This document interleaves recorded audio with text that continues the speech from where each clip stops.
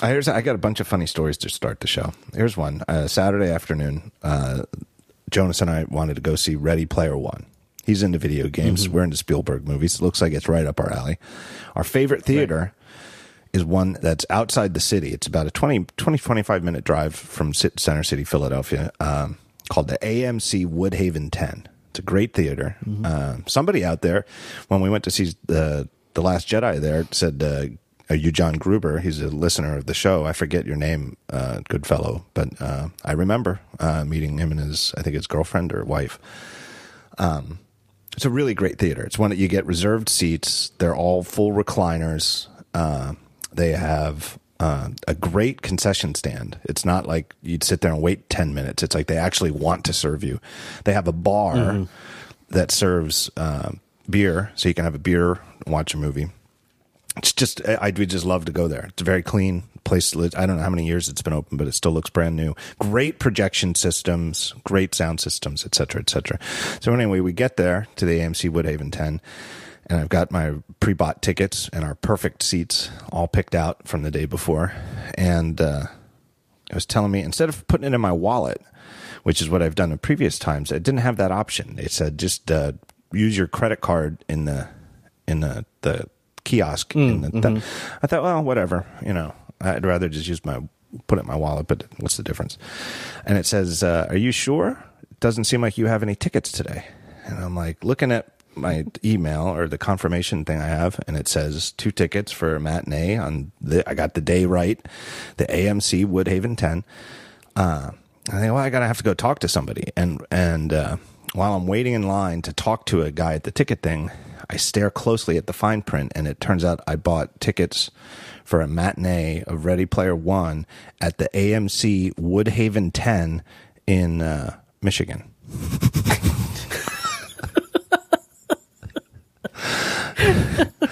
And so I look up. All the geolocation services in the world couldn't save you from that one. I look up in the. I was like, "Ooh, maybe I could just buy tickets for the same showing here." Right? Problem solved. I'm just out $18, and it turns out they didn't have another showing at that theater for like another 2 hours. And so I was like, "Well, I guess we're going home." I will say Jonas was an extraordinary good sport about it. It actually made me feel very good about his disposition and his willingness to accept disappointing news. What are the odds? I mean, and you know what the problem is? Here's the problem I made was I made a couple mistakes, obviously, but the problem was in the past, what I've done is I've used the Fandango app. You ever use this app? And I search for a movie. And then from the movie, I searched for the theater. And I've told this app that the AMC Woodhaven 10 is a favorite, but for whatever reason, it still sorts them by location. And like I said, it's 25-minute drive. I don't know how many miles it is, but it's by far, it's not the closest theater by far to us, to our house.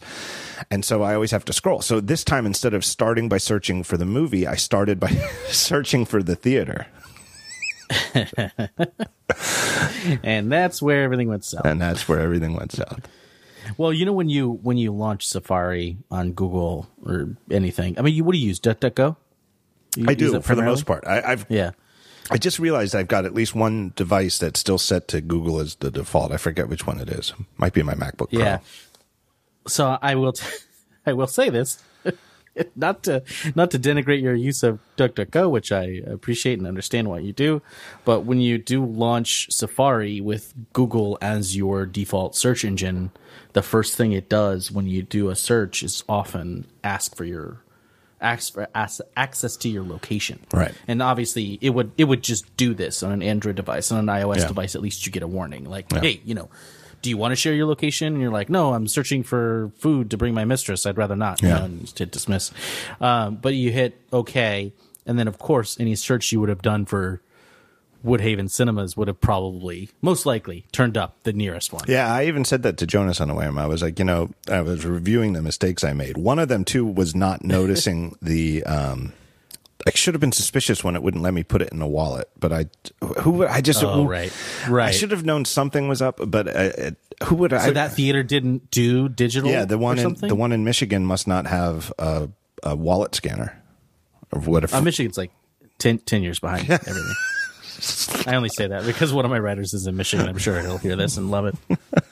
I really could not. I get hate mail from Michigan now. We solved the problem. We wound up going to a later show that afternoon at another theater closer to home, and enjoyed the movie tremendously. Really enjoyed it. So you liked it? Oh, you enjoyed it? I really liked it. I liked it a lot. And okay, did you see it? Sounds like something you would have. No, I haven't. I haven't seen it yet. I want to see it, but I hated the book so much that I'm trying to like just work myself up to this place where I could sort of watch the movie. I have to basically I have to bring two people to the movie. I have to bring myself, and then I have to bring myself that read the book. Huh. And they're going to have different experiences of it. Well, and so I'm going to have to bifurcate my logic about it. Yeah. If it helps, I didn't really like the book. If much. it helps, though, I've seen a lot of complaints that it's too different from the book. And Jonas read and very much liked the book, and it was a very interesting post-movie conversation with him because he liked the movie too, but it was like the first time he was really struggling, I think, with his disappointment that a book adaptation wasn't as faithful as he wanted it to have been. Even though he recognized that he liked we talked about why some of the changes were. Anyway, I won't go on and on about it. Those mixed feelings that many of us have had over the years, many times. He's getting that first brush with that, like, the book came alive in my head, and I imagined all these things, and I hear obviously that some of the plot particulars, have been movieized as and broadened or sharp edges blended down to be more quick and paced well and stuff. There's a but part the minutia is what books are good at. That's there's a like I don't think this is a spoiler. There's lots of stuff I could say about it that would be a terrible spoiler, and so I won't. But one of them is that there's a part of the book where our heroes have to like solve a puzzle of some sort, and in the movie it's a car race. Right. It's like nail on the head, prototypical movie stuff, right? Like when you go, why didn't you like the movie? Oh, well, it dumbs things down. How? Well, instead of, meticulously solving a decades-old puzzle, they smash each other in the face with a board until one of them dies. Yeah, it's effectively like the cinematic. It's like the cinematic version of Mario Kart. Like a more violent version of Mario Kart. It's really good. It's a really good car chase. It is very inventive. It's good. That's good. Oh, here's my other one. Yeah, I'll have to reserve judgment until I see it. All right, here's my other opening anecdote that I just have to get off my chest. And maybe if this hadn't happened to me today, I wouldn't be so angry about it. But I literally lost a half an hour to this. So I've got our family account. We're on Verizon, but I also have a $50 a month prepaid T-Mobile account, which I use in like whatever Android phones I'm tinkering with. Sometimes I'll stick that SIM into an iPhone. I'm always spooked about getting it stuck to iMessage, but it's just so I can have a second phone. It, seems like a reasonable business expense given the racket I'm in. I got a text. But I don't check that all the time because I don't. I don't. It's not my daily carry. I don't carry two phones, so I turned it on over the weekend. It turned out I had a text from last week from T-Mobile saying that the credit card I was using for my prepaid account had an expiration date. And I need to log in and update it. So I put it on my list of crap to do on Monday. I log in, and it says, your password has expired. You have to create a new password. Passwords don't expire. That's the dumb, right? And they've got these rules, and the rules are you have to have at least one letter. You have to have at least one number. You are not allowed to use spaces, and it has to be between 8 and 50 characters. Those are the rules. Okay. So I start making passwords that fit these rules, and I paste them in, and the two fields, and I hit update, and it says,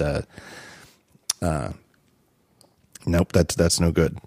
And I'm like, well, all the rules have, the rules turn into green check marks as you fulfill them. Like once you type the number, it changes. And I'm going nuts. And it says, it just keeps saying the password provided does not meet T-Mobile's security policy. So I think, all right, maybe it's content blockers. It's like they're verifying this with JavaScript.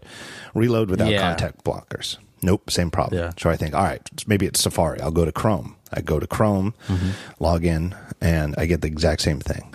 And I think, what the hell is going on? I was like, well, it's got to work on an iPhone. If I do it on an iPhone, everybody has, they have to make their password thing work on an iPhone. Go on the iPhone. I start searching the web to see if other people have this problem. Is T-Mobile's website down? But they won't let me do anything else with my account until I set a new password. Like, I can't skip this and go to billing. I'm telling you, I spent half an hour on this. And I figured out eventually that they also don't allow any punctuation characters.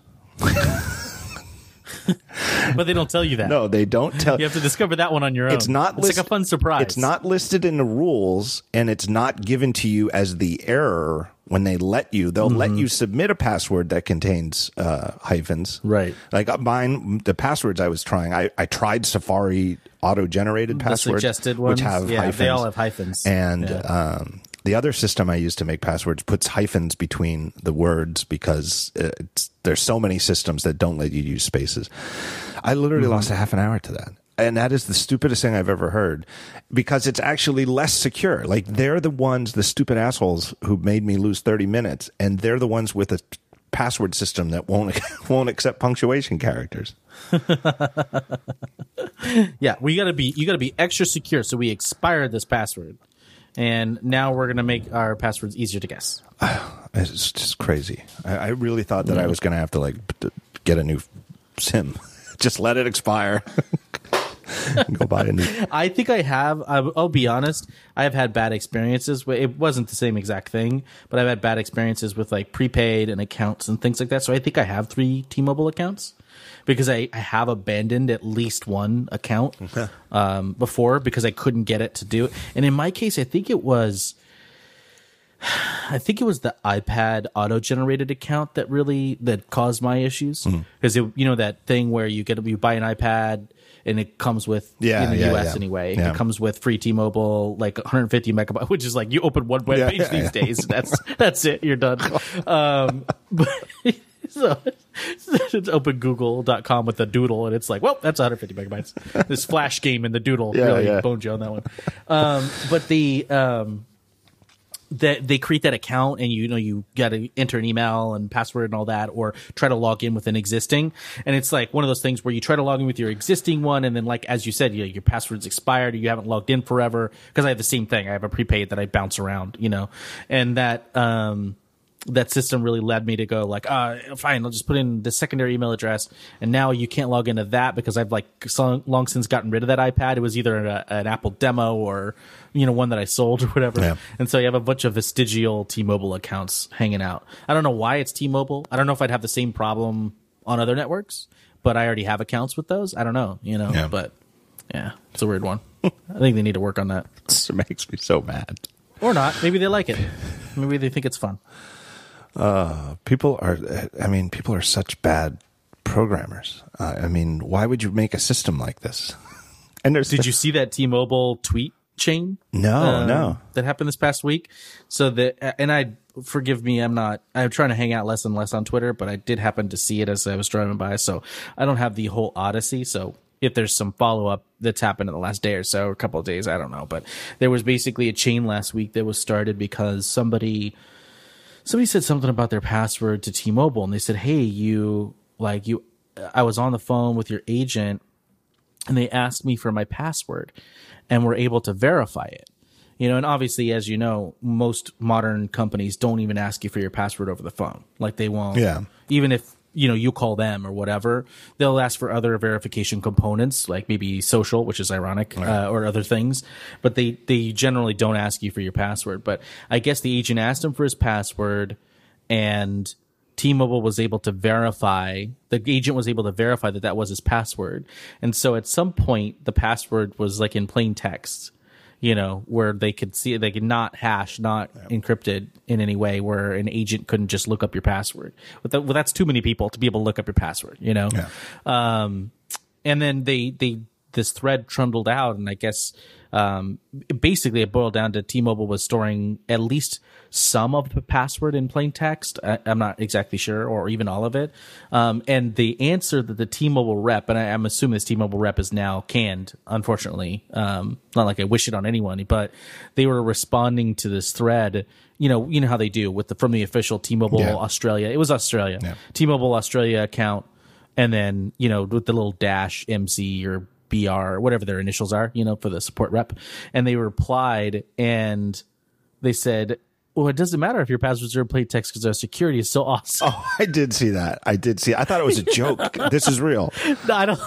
I mean, it's real as far. I mean, unless it's an elaborate parody that I am not wise to, I believe it was real. And people, of course, at that point just exploded because at that point it's no longer about like trying to figure out the truth of how much of the password they could see. Like, can they only see the last 4 digits? And is that really secure? Is that a thing anybody should be doing? Right.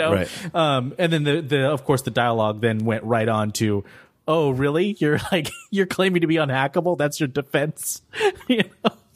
This is a classic stuff. My God. They really need to get it together. Hey, I should mention, before I forget, because I keep forgetting every week, there is going to be a live episode of the talk show at WWDC. It will be on Tuesday, whatever day of June that is, at the California Theater once again. Top people are working on this right now. I literally... top men. Tickets are not yet available, but they will be soon. And I know it's sold out very quickly the last few years, and that's very exciting. And in a way, it makes me proud, but it also makes me very sad because I realize that there are a lot of more people who would like to be in attendance than who will be able to be in attendance. And we're trying to figure out the best, fairest possible way to make it, so sorry, but I have no information to announce yet. And I guess, and here's the problem. Here's what I'm kind of stammering around is people know that. And what people want to know is they don't want to know how to get tickets. They want to know where to go to find out when I'm going to announce how to get tickets.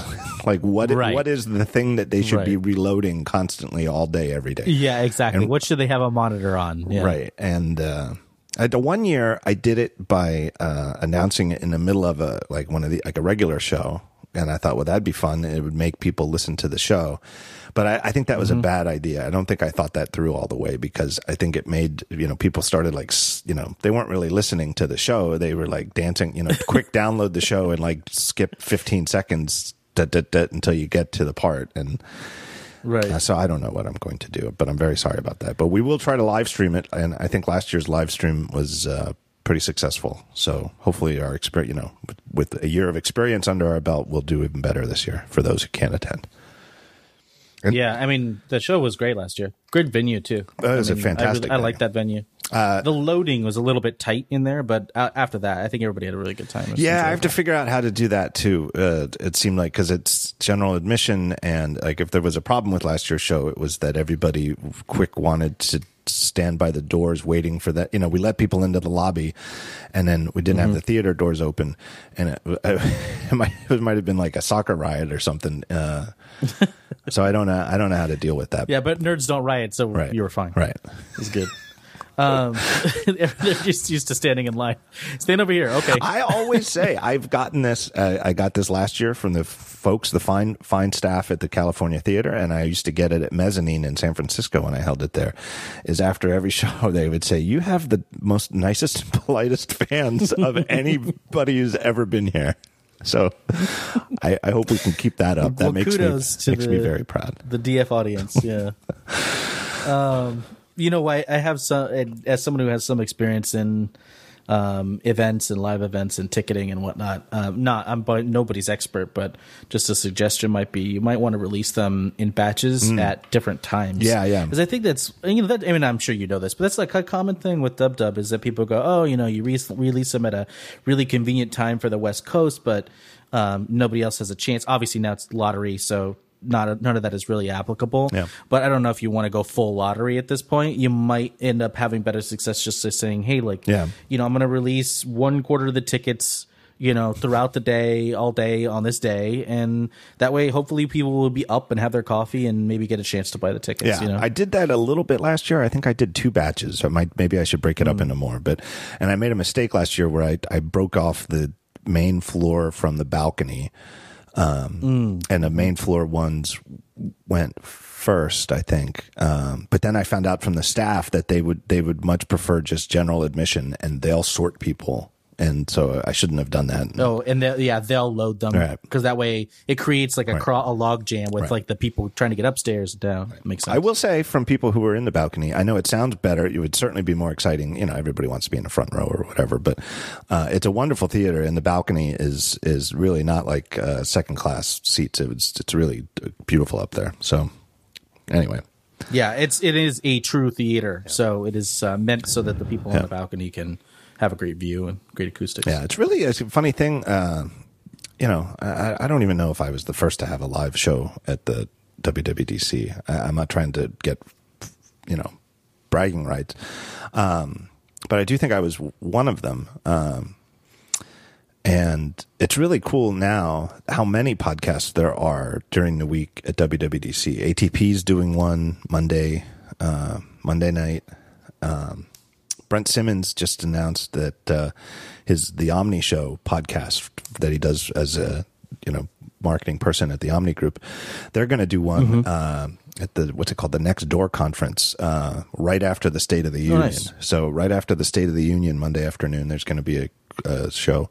There's a bunch more. The Relay FM guys have, I don't know, probably dozens of shows throughout the week. But I think that's so cool, and it gives people who don't have WWDC passes a reason to go to feel like you got something, you're doing something other than just sitting around drinking and eating, Yeah, and there's an ecosystem of events that has grown up around it, as you said, live podcasts.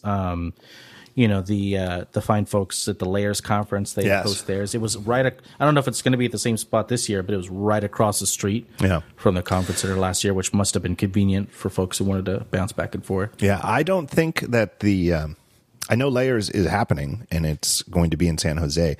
Last I spoke to Jesse Chard, I don't think they have the venue nailed down. Like, I think it's in the, possibly at the same venue, possibly somewhere else. I don't know, but it's a great conference too.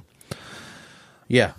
Why don't we start by taking a break? I'll thank our first sponsor, the wonderful, wonderful people at Tres Pontas Coffee. Tres Pontas is a family-owned coffee farm in Brazil, and it's been in the family for generations. The Reis family, R-E-I-S, and for decades, here's what they say: for over 100 years and 3 generations. So this family's been growing premium coffee in Brazil for a very long time, over 100 years. But until very recently, in their deal with Tres Pontas, they only sold their coffee in Brazil to local roasters. So this is the first time they've begun exporting coffee to the United States. You couldn't get Tres Pontas coffee from this Reis plantation until now. And it's really, really fresh. Here, it's good coffee, but the big difference between a lot of places where you can get like gourmet coffee is a lot of times you buy it and it's a few weeks old already, and it makes a difference. Like coffee, even after it's been roasted, is a produce. It goes bad. May not go like rotten, but it just loses some of the freshness. It really does make a difference. So when you order Tres Pontas coffee, that's when they like. It's not sitting in a warehouse somewhere and then they go grab, your order and send it to you. You place your order and then they roast some beans and stick them in a bag, and you get like the next batch that goes out. So it's super, super fresh. And it comes with a date stamp on it. When it arrives at your house, you'll see just how fresh it is. I just got another shipment on Saturday, and it was roasted like 3 days before, 3 or 4 days. Just crazy, crazy fresh coffee. And there's 2 ways to buy it. You can go to their website, Tres Pontas, TresPontas coffee, or no, TresPontas.com/coffee. And I'm telling you, it'll be roasted fresh for you, shipped out immediately. And you don't have to choose between varieties. What you choose between with them is the roast, light, medium, dark, and French roast. Really, really easy. It's like they have one type of coffee, and they roast it to different degrees based on your taste. But the other way to get it is you can go to Amazon and search for Tres Pontas, and it'll be the first thing you see. And the stuff from Amazon they're just using Amazon as a front end. They still fulfill it, so you still get the same fresh roasted coffee right from the Tres Pontas people. It's not sitting in an Amazon warehouse. Just an easier way for you to shop if you're already an Amazon customer. And all orders in the U.S., and I'm sorry for those of you outside the U.S., but you get free shipping in the U.S. when you order it. I don't know how they do that. Now, here's the special offer they have for listeners of the show. What you can do is you can sign up for a coffee subscription, and you get freshly roasted beans sent to you every 1, 2, or 4 weeks, your choice. One bag every 2 weeks is perfect for me, for one coffee drinker who drinks coffee just about every day. And when you sign up for a coffee subscription, you always save 10% off every bag. But listeners of the talk show can get an extra 10% off by using the code TheTalkShow, all one word, at checkout. So that means you'll save 20% off every bag in your subscription with that code. Just enter that code at checkout. So go there, sign up for a subscription. Remember that code, TheTalkShow, and you'll save 20% off every bag in perpetuity. So there you go. My thanks to Tres Pontas. Go check them out on Amazon or at trespontas.com/coffee. You had quite a week last week. We might as well talk about this first. Yeah, a little bit. I guess so. Long story short, you got an exclusive behind the scenes. I don't even want to. It's not a look. I mean, you spent a couple hours at Apple, right, talking to their product marketing and their Pro Tools group. Did you do? Was it last week? It was last week when you went. God, it all blurs together. Yes, last Tuesday. Okay. Mm-hmm. So tell me, tell the story.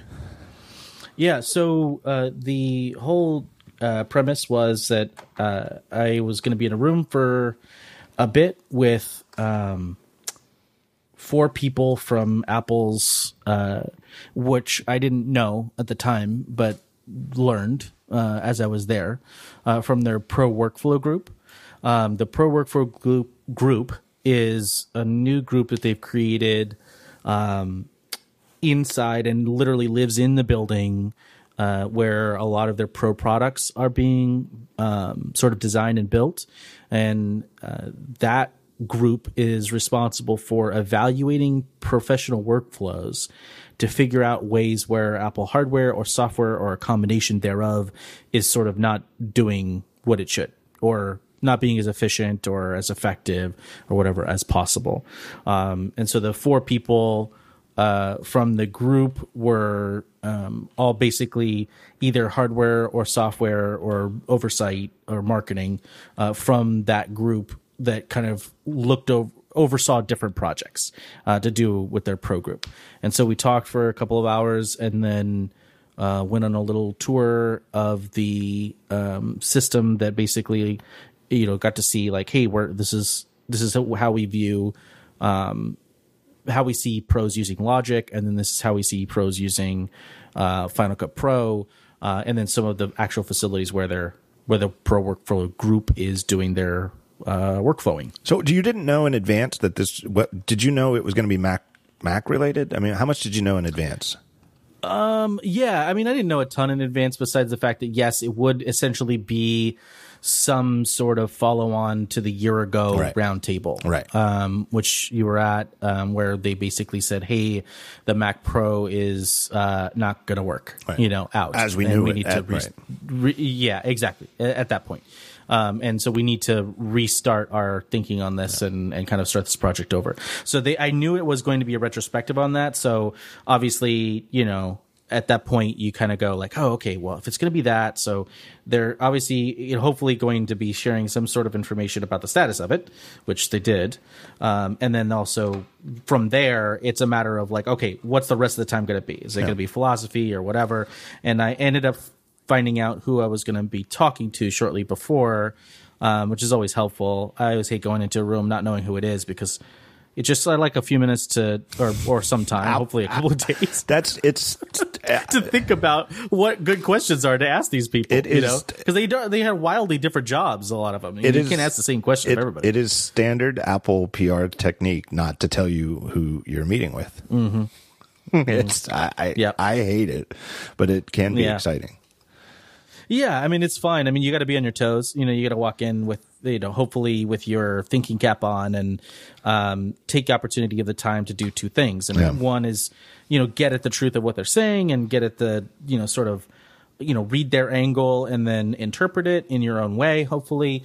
But then also, theoretically, you're there to act as an advocate and an avatar for the audience, right? Like, that's your job. And you're not there to be like, what does Matthew want to know about this? Although I do take my time to do that, in these interviews. Like, I'll ask a question. It's like, nobody on earth probably cares about this, but I really do care about this. I find this interesting. I would like to know the answer to this.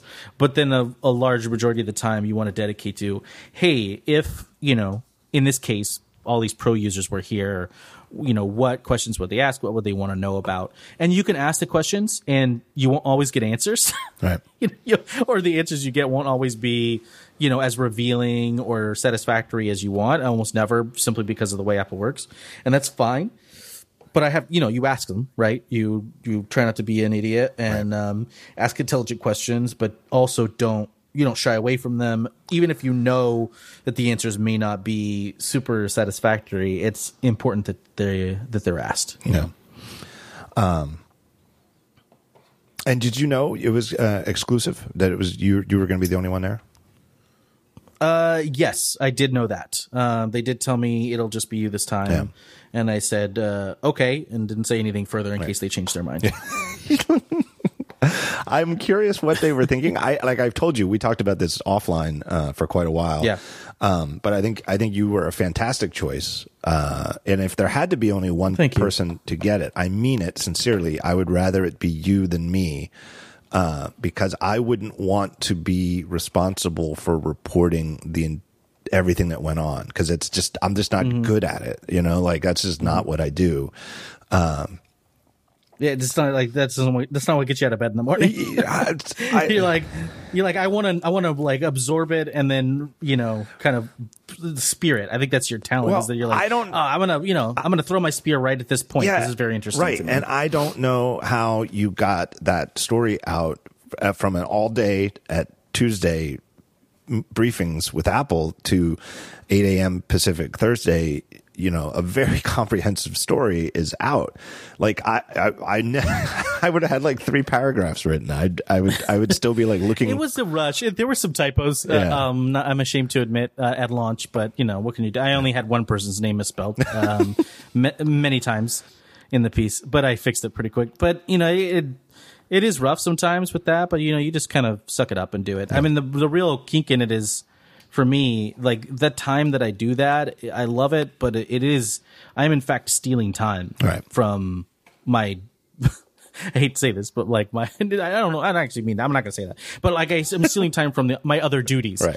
I was going to say real job, but that's not true. They're both my real job, but I do run a site, and I have a lot of people ask questions about various important things. I mean, they're working on their own important stories about a variety of other things, so it's a balance. I always find myself stealing time from that. Right. And then I was going to Pixar the next day, so I was like, I'll just write this now at midnight.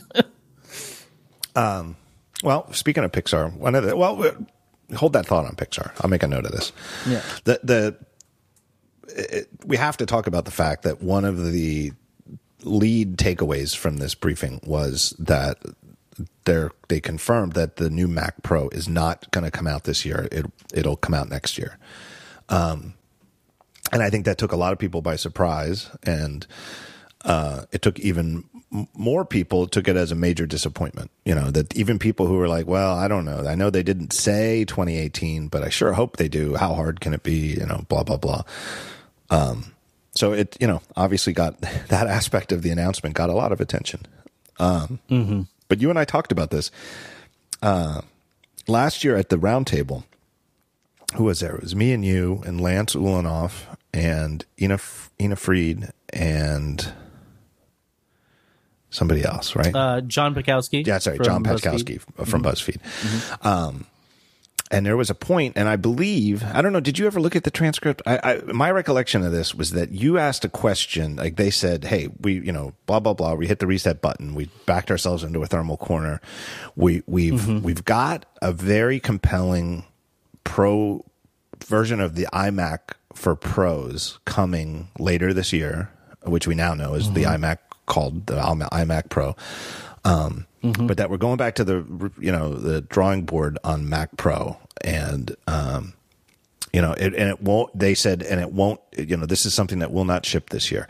And you asked a question that said something about the Mac Pro, and at this point last year, quote unquote, next year.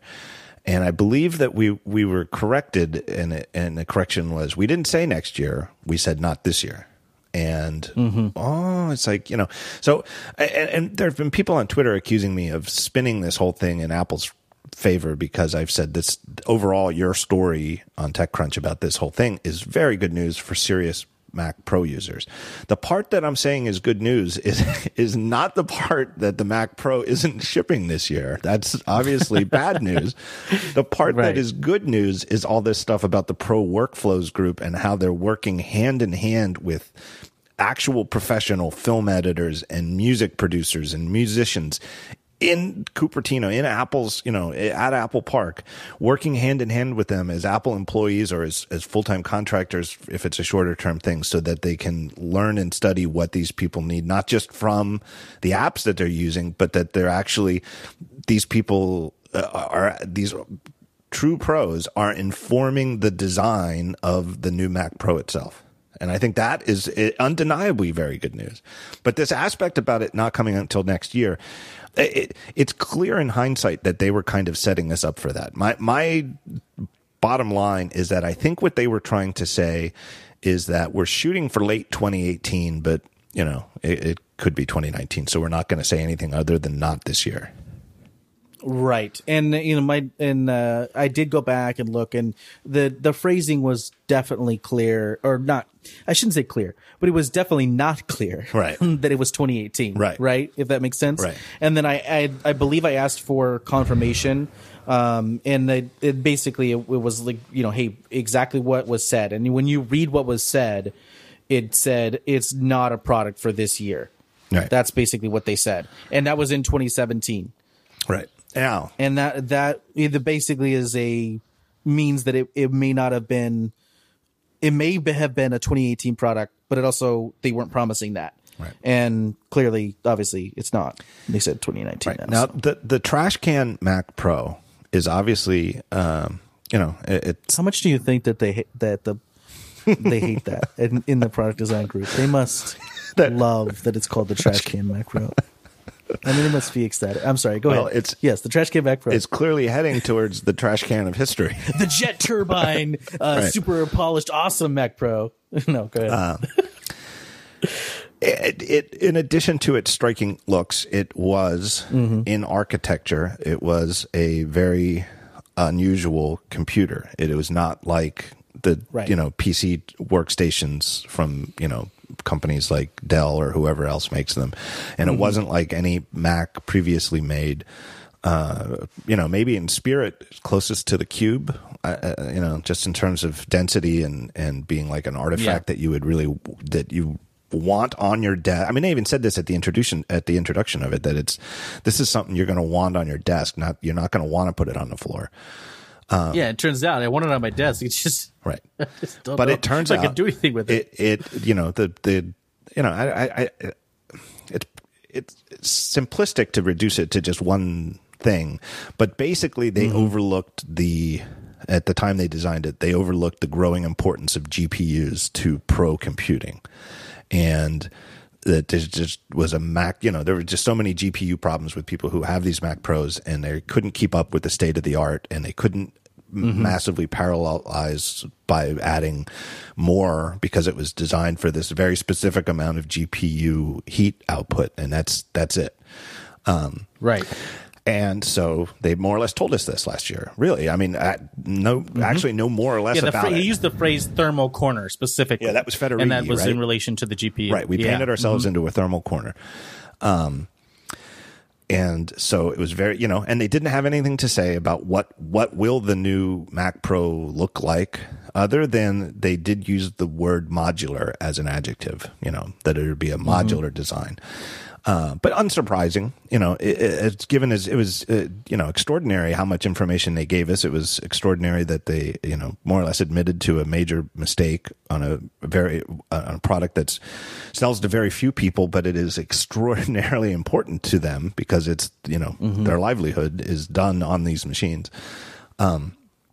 I think there was an assumption on an awful lot of people's parts that they were just going to, more or less go back to the philosophy of the cheese grater Mac Pros, and we'll just make a big aluminum box and we'll just put the most powerful Intel Xeons that we can buy from Intel in there and have a bunch of slots for other stuff and call it a day. I don't think people are expecting it to literally look like the cheese grater that preceded the trash can. I'm sure they love all these terms. Cheese graters, trash cans. But if I use these terms, you'll know what I mean. Right. Like somebody on Twitter who was clearly frustrated, and I see it, is somebody tweeted at me, and I did laugh. Like, they're obviously angry, but I appreciated the joke, is that they said that they could literally just put it into old Power Mac G3 boxes that they still have lying around, and I would be perfectly happy. Go back to the old Bondi Blue Power Mac G3 boxes, and just as long as you stuff it to the gills with powerful workstation stuff. I lost count of the number of people saying, how hard can it be? And I think if what they announce next year is just a big PC workstation box, that's more or less just put everything in a big box and cool it.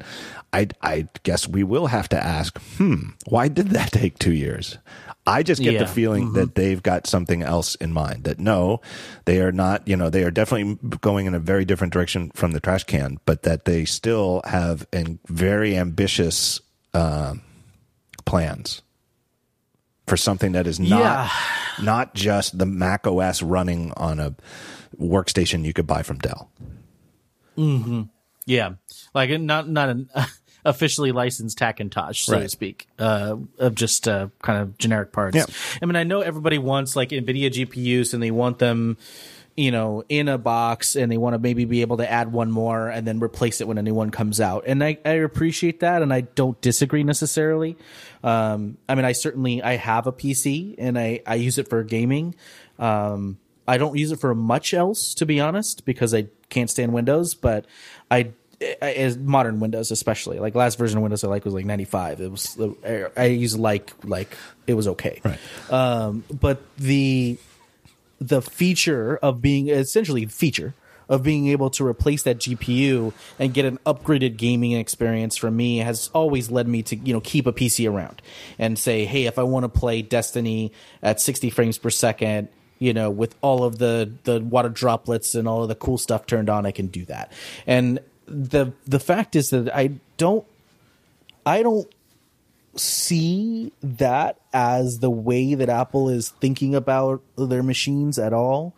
And I know, obviously, I'm talking about consuming games, not making games, but people that build games use roughly this, similar hardware. I think that it is the term modular keeps sticking in my mind because they did emphasize again in this chat.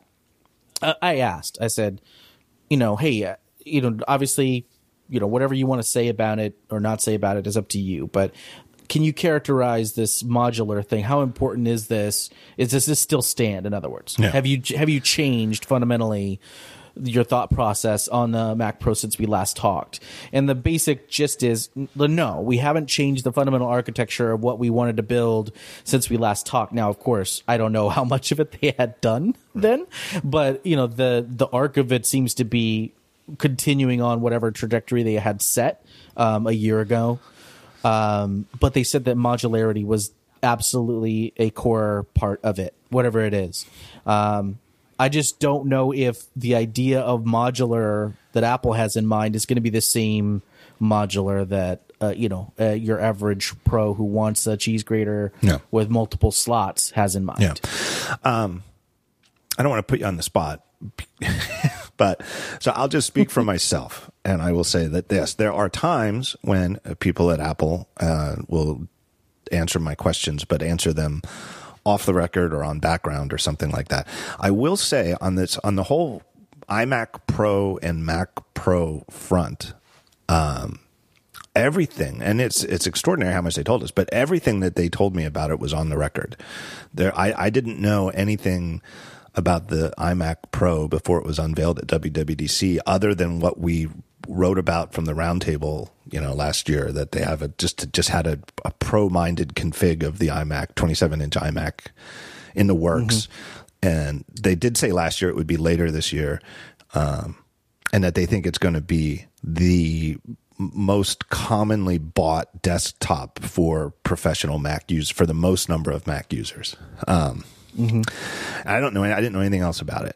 I don't know anything else about the upcoming Mac Pro other than what is on the record. So I have no inside information. I don't have any little birdies who work on that team. So what I'm speculating here is entirely my speculation. This is not really, there's no background information. My guess is that they decided that the trash can was a mistake a while before the roundtable, maybe even a year.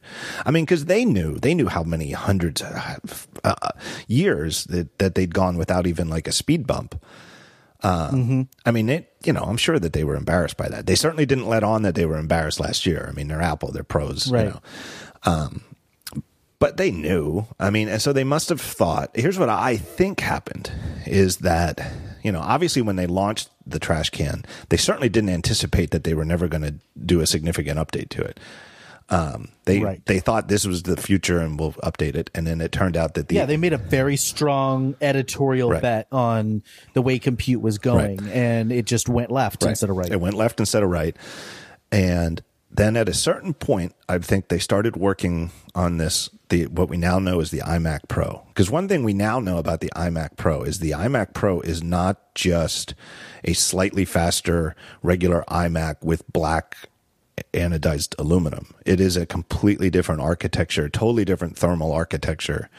And it, uses an entirely different class of CPU and GPU. And the totally different thermal system is exactly why that was necessary, right? If you put the iMac Pro's internals into a regular iMac, it would melt. It wouldn't work. I think that at some point internally, either their official plan or this is probably the plan was that the iMac Pro would be the Pro desktop. That we'll just stretch it out with the trash can until we get this iMac Pro out, and then that's our new Pro desktop. And I think what happened in hindsight, I think at some point last year, or probably around March, I think it was probably right before they called us in for the roundtable, they had like a come to Jesus moment where they were like, you know what, here's the type of pros who even this, iMac Pro, which is shaping up to be a great device. I haven't seen a bad review of the iMac Pro. No, it's very well received. Very well received. And I think, by early last year, I think they must have been far enough along to know exactly how good it was going to be.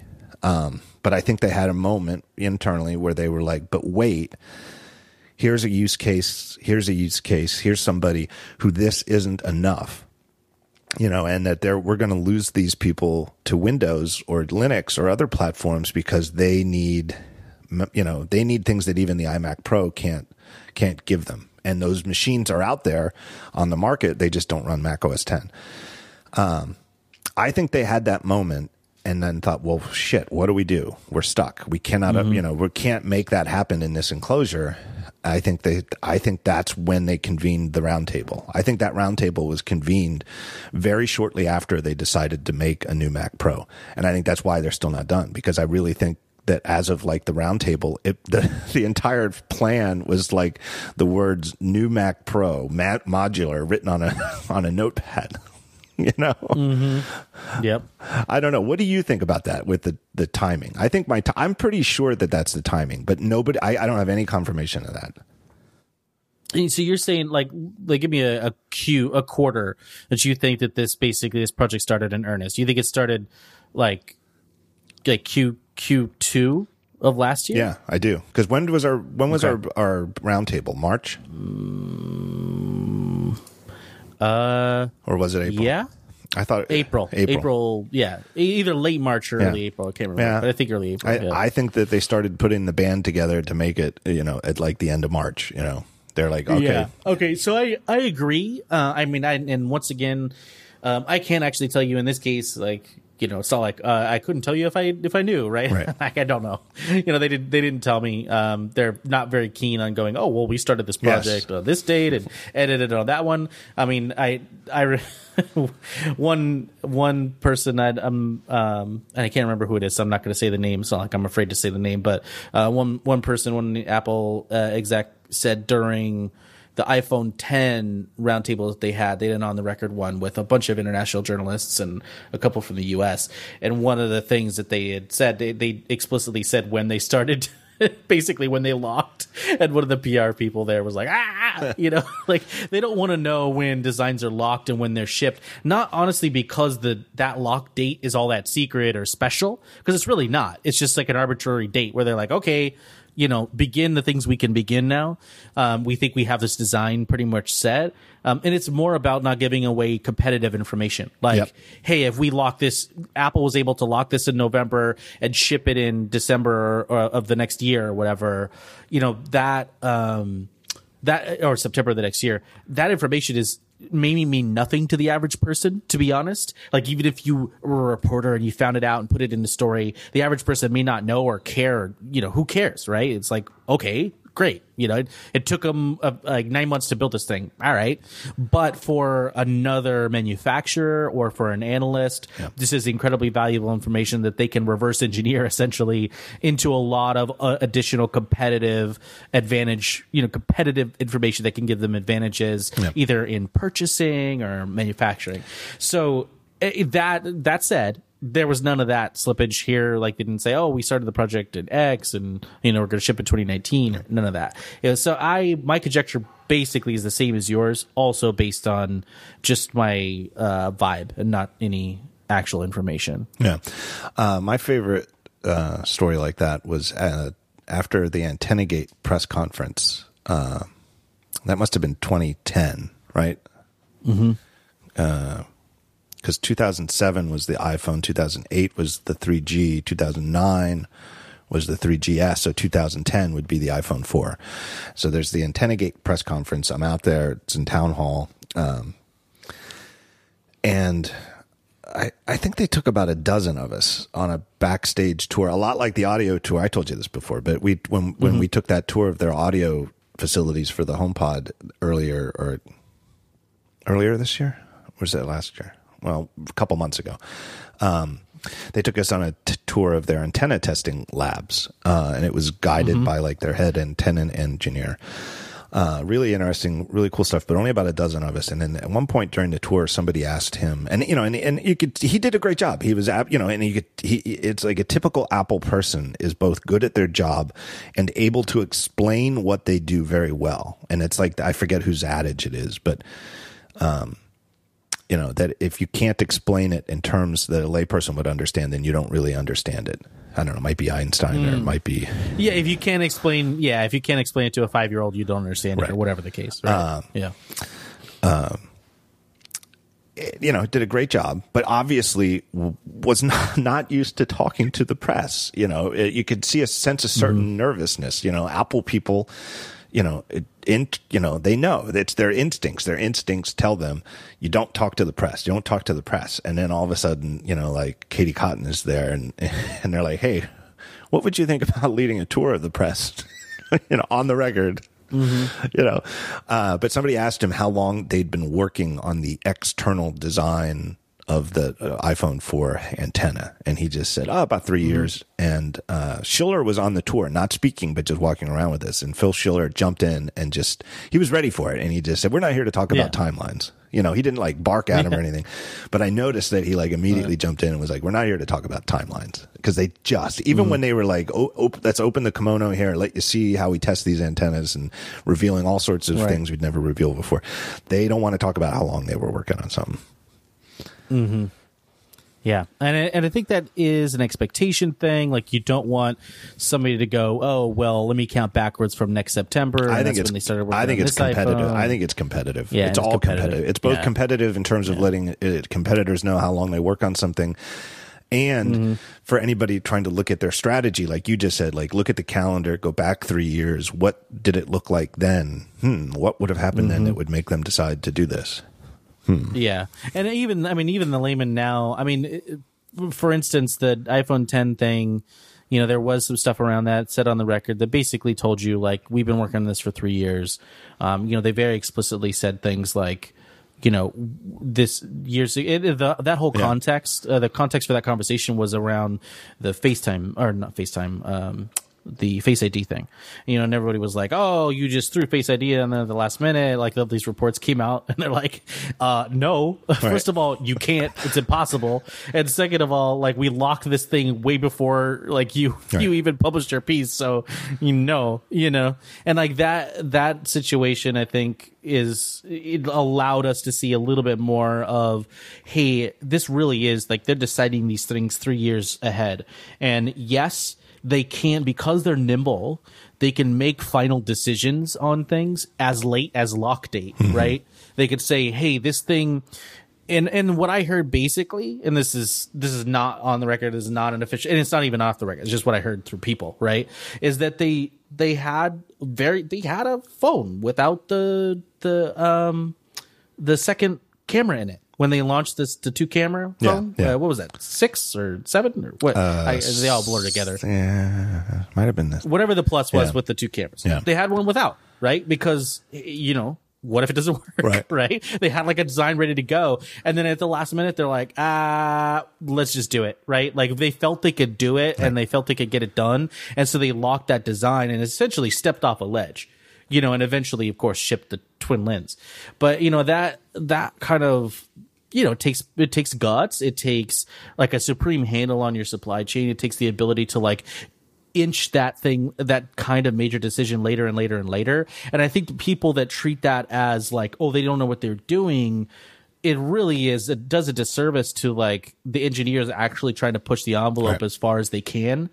To the bleeding edge of what's possible. Yeah. And then they ship that thing that's barely possible. And then people are like, oh, well, you just did this at the last minute just for giggles. Right. And it's like, no, man, no, we had to try really, really hard to do this. And then we did it. And sure, like, it works like 80% as well as we say it does on stage, right? But then we get it there the next iteration and yada yada. Right. But anyhow, I think that's the same kind of thing they're working on with this, that if they are making decisions on the Mac Pro, I think that they would have had to have made major architectural decisions a while ago now. But I think they could definitely make some real gutsy calls still late in the game. And I think at this point those are done. Maybe you got a couple more months to figure that out. If you're shipping 2019, and let's say you assume maximum potential, like, in other words, they're going to ship it late 2019. I'm not saying they did not give any indication, but if they're going to announce it, like, it's say a dub and then ship it later in the year, you figure right now, it's not as, I don't know what the design is. Maybe it is, but I would imagine it's not as mission critical as like a smartphone to get, that kind of lineup done where you're doing that really fine tooth, like, 16 different components coming together all into one component, which goes into another 250 components. Right. I don't, probably not at that level, but it's still got to be pretty soon that they're locking that down. And if they're locking it down in another 4 or 5 months, let's say, or a little bit more than that, they have a few months left to actually make major decisions about what they're going to do. And, if that's not the case, then they figured it out and they're plowing ahead and whatever. They're just doing manufacturing testing and whatnot, but I don't think so yet. Yeah. I think they're not done yet, in other words. Yeah. And I don't think we're going to see a preview of it at WWDC. I could be wrong. I mean, they obviously did it last year with the iMac Pro and shipped later that year. And if they think they're shipping early 2019, they could.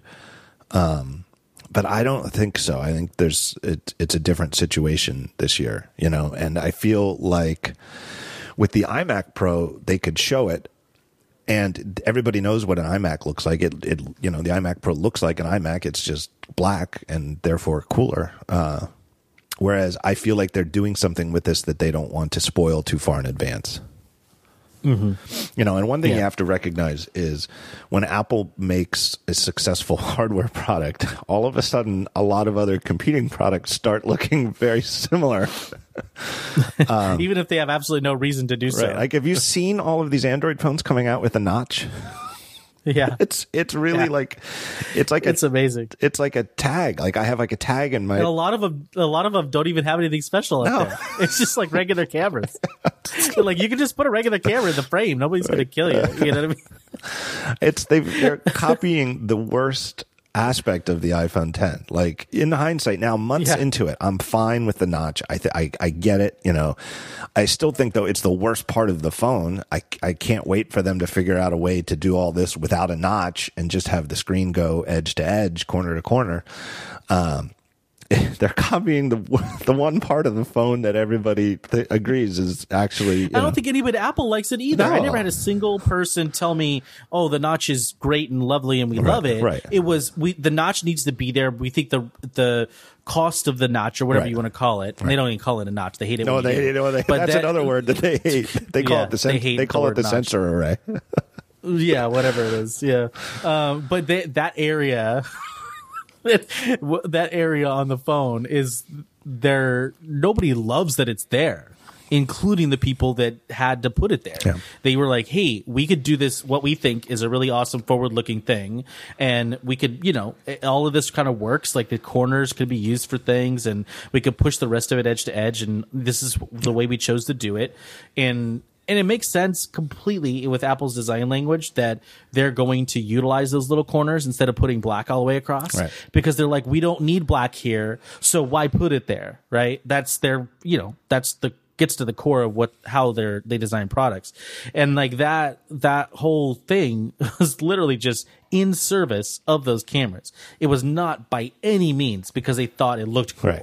And looked awesome. And so for somebody who has no need of it to put it there, it's like, really? I don't know. It's like putting a spoiler on a minivan. The Android phones that are coming out with notches are both the most like, I slap my head on the forehead. I slap my forehead on the table. Like, I cannot believe they did this. And simultaneously, the least surprising thing of the year. I love the stories. They had stories. The Verge had stories, I think, from, was it Mobile World Congress? Whatever the big cell phone conference was that was a couple of weeks ago, where these handset makers show off upcoming phones that haven't been seen before, and there were several of them. Yeah, MWC. Yeah. There were several of them that had fake iPhone 10 style notches that didn't even have a version of Android installed that was aware there was a notch there. So it was like drawing underneath of the notch, like all those notifications that line up on Android. Right. And it was one where like the date or time was clipped. It's just, you're like, what are you doing? I can't believe it. All right, hold on a second. I'm going to take a break here. Fast follow. I got to take a break here and thank our next sponsor. Longtime sponsor, a fan, supporter of the show, Casper. You guys know Casper. Casper makes innovative, award-winning sleep products. Well, here's the deal. They've got a new mattress that they call the Wave, and it's their most innovative mattress from the sleep experts at Casper. It's the first mattress of its kind to relieve pressure at 36 different points, so you can feel relaxed in ways you never thought possible. It features advanced temperature regulating technology to help you sleep cool and comfortable without overheating during the night. It has 5 layers of superior foam, including a cushioning top layer for maximum comfort. It's their biggest breakthrough in sleep technology. And one of the things that they studied, and I mean this, they really do have mattress engineers. This is, Casper doesn't just buy mattresses from some, Chinese factory and just slap a Casper sticker on them. They really engineer these things. And one of the things they looked at with the Wave is trying to create a mattress that works as well as possible, whether you're a back sleeper, stomach sleeper, or a side sleeper. It works great for all 3 types of sleepers. Me personally, I got to tell you, I do all three. I'm a sort of a every 2 hours if I wake up, the only way I get back to sleep is to like change. So I'll flip around or turn on my side or whatever. So that sounds good to me because I'm all three. Now the Wave is also designed to keep its original form, so you'll be supported for years to come. This is supposed to be a very, very durable mattress. It's just a great product. I love these guys. Now, when you buy the Wave, your Wave purchase comes with in-home white glove delivery and setup for free. That's just part of the cost of the mattress, is they will just show up with a white glove team and set it up in your bedroom just where you want it, just so. And here's the best deal. If you're a listener of the show, you can save $100 off a Wave mattress by going to Casper.com, CASPER, Casper.com/talkshow100. That's talk show because you're listening to the talk show, and 100 because you're going to save $100. And then just use that promo code talkshow100. So Casper.com/talkshow100 with promo code 100. Terms and conditions do apply, but you'll save $100 with that code. My thanks to Casper and their Wave mattress. What is your take? What is your take on this angle that before we drop it of why are they bothering to over-engineer? Are they going to just make a different type of mistake like the trash can Mac Pro by over-engineering this and not doing, they have the humility to admit they made a mistake and they're starting over. But is it a problem perhaps that maybe they lack the humility to just do the obvious thing? I guarantee you there are thousands of people listening to the show right now who are saying, yes, that. Yeah, just do that thing, please. And secondarily, and I get it. Second part of the question is, okay, if you want to go and have John Turnus and his team go off and build the supercomputer of Apple's ambitious dreams, okay. But in the meantime, how about you just stick a big Xeon in a box, call it the Mac Pro, and sell it to me? Right. Yeah, put your B team on just popping this thing out while your A team goes off and applies quantum mechanics to aluminium and comes up with something new. I mean, I think there's two major possibilities. One is that they are in fact figuring out the best possible way to build what we have considered to be a PC box, like a tower computer, right? That's one possibility. They're just taking every angle of that thing and examining how could this be better? What are the problems? It's like when case manufacturers went from making you screw everything in to those, remember they moved to those big, I don't know how many PCs you built over the years, but they moved to those big thumb screws. Yeah, I know what you mean. And then, I know. Yeah, and then they moved from thumb screws to clip in. So like almost all modern PC cases now, they're called toolless cases, right? You get them, pull them out of the box. Mm-hmm. You can unclip all of the stuff that you need. You can pull out the motherboard tray.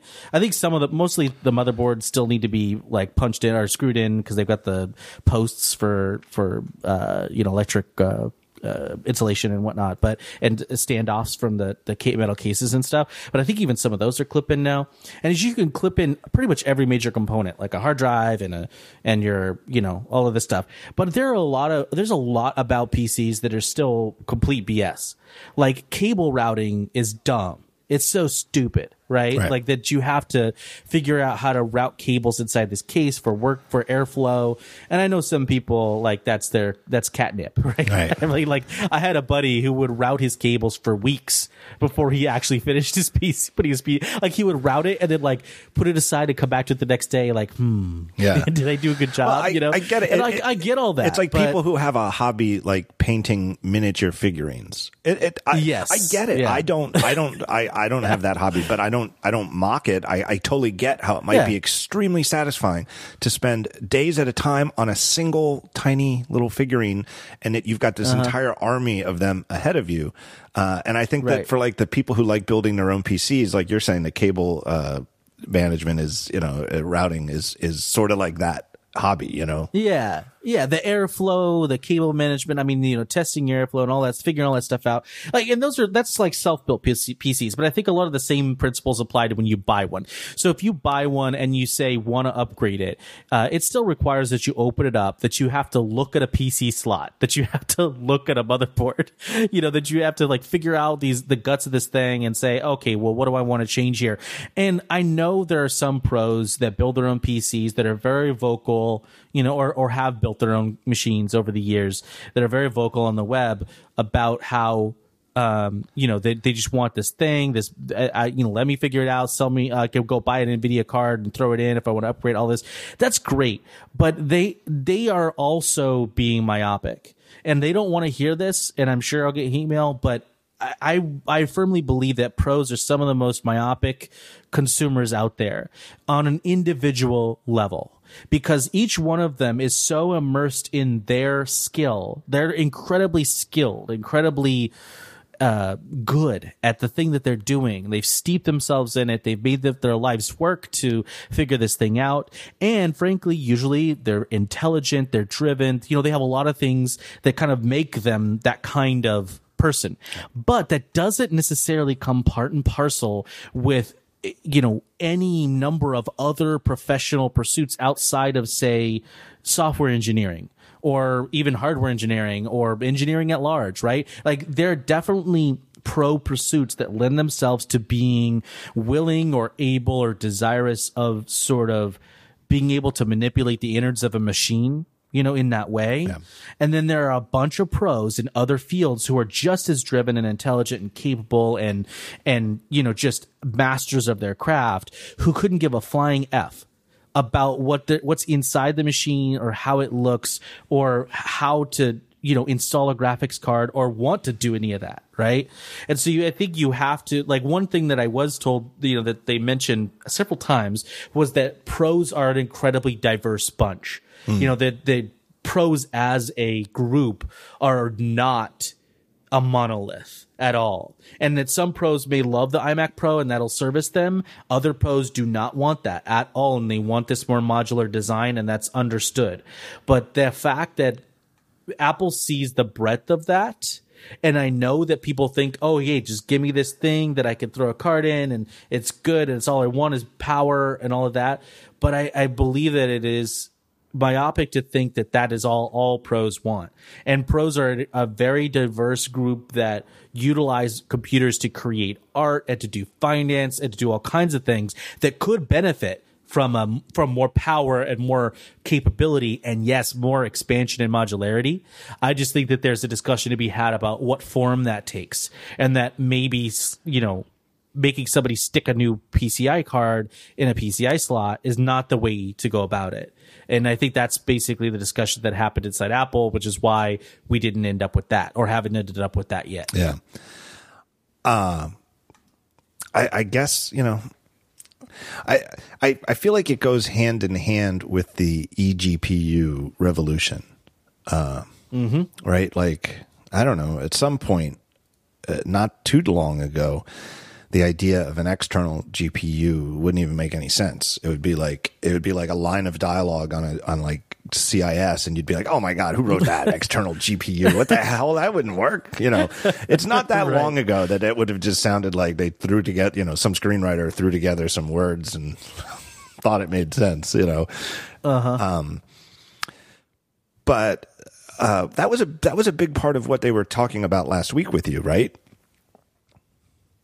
Yeah. So the shape of the discussion went from, we want to get this out of the way at the top, or, recap. We want to get this out of the way at the top. Mac Pro 2019, still a modular design. Don't have much more to say about it now. That's what we have to say. The second part of the discussion was really about the Pro Workflows group.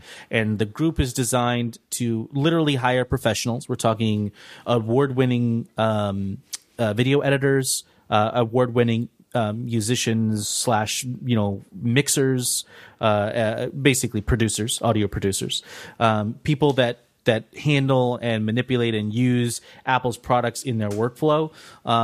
They gave examples, of course, of people outside in the professional world that are still using them.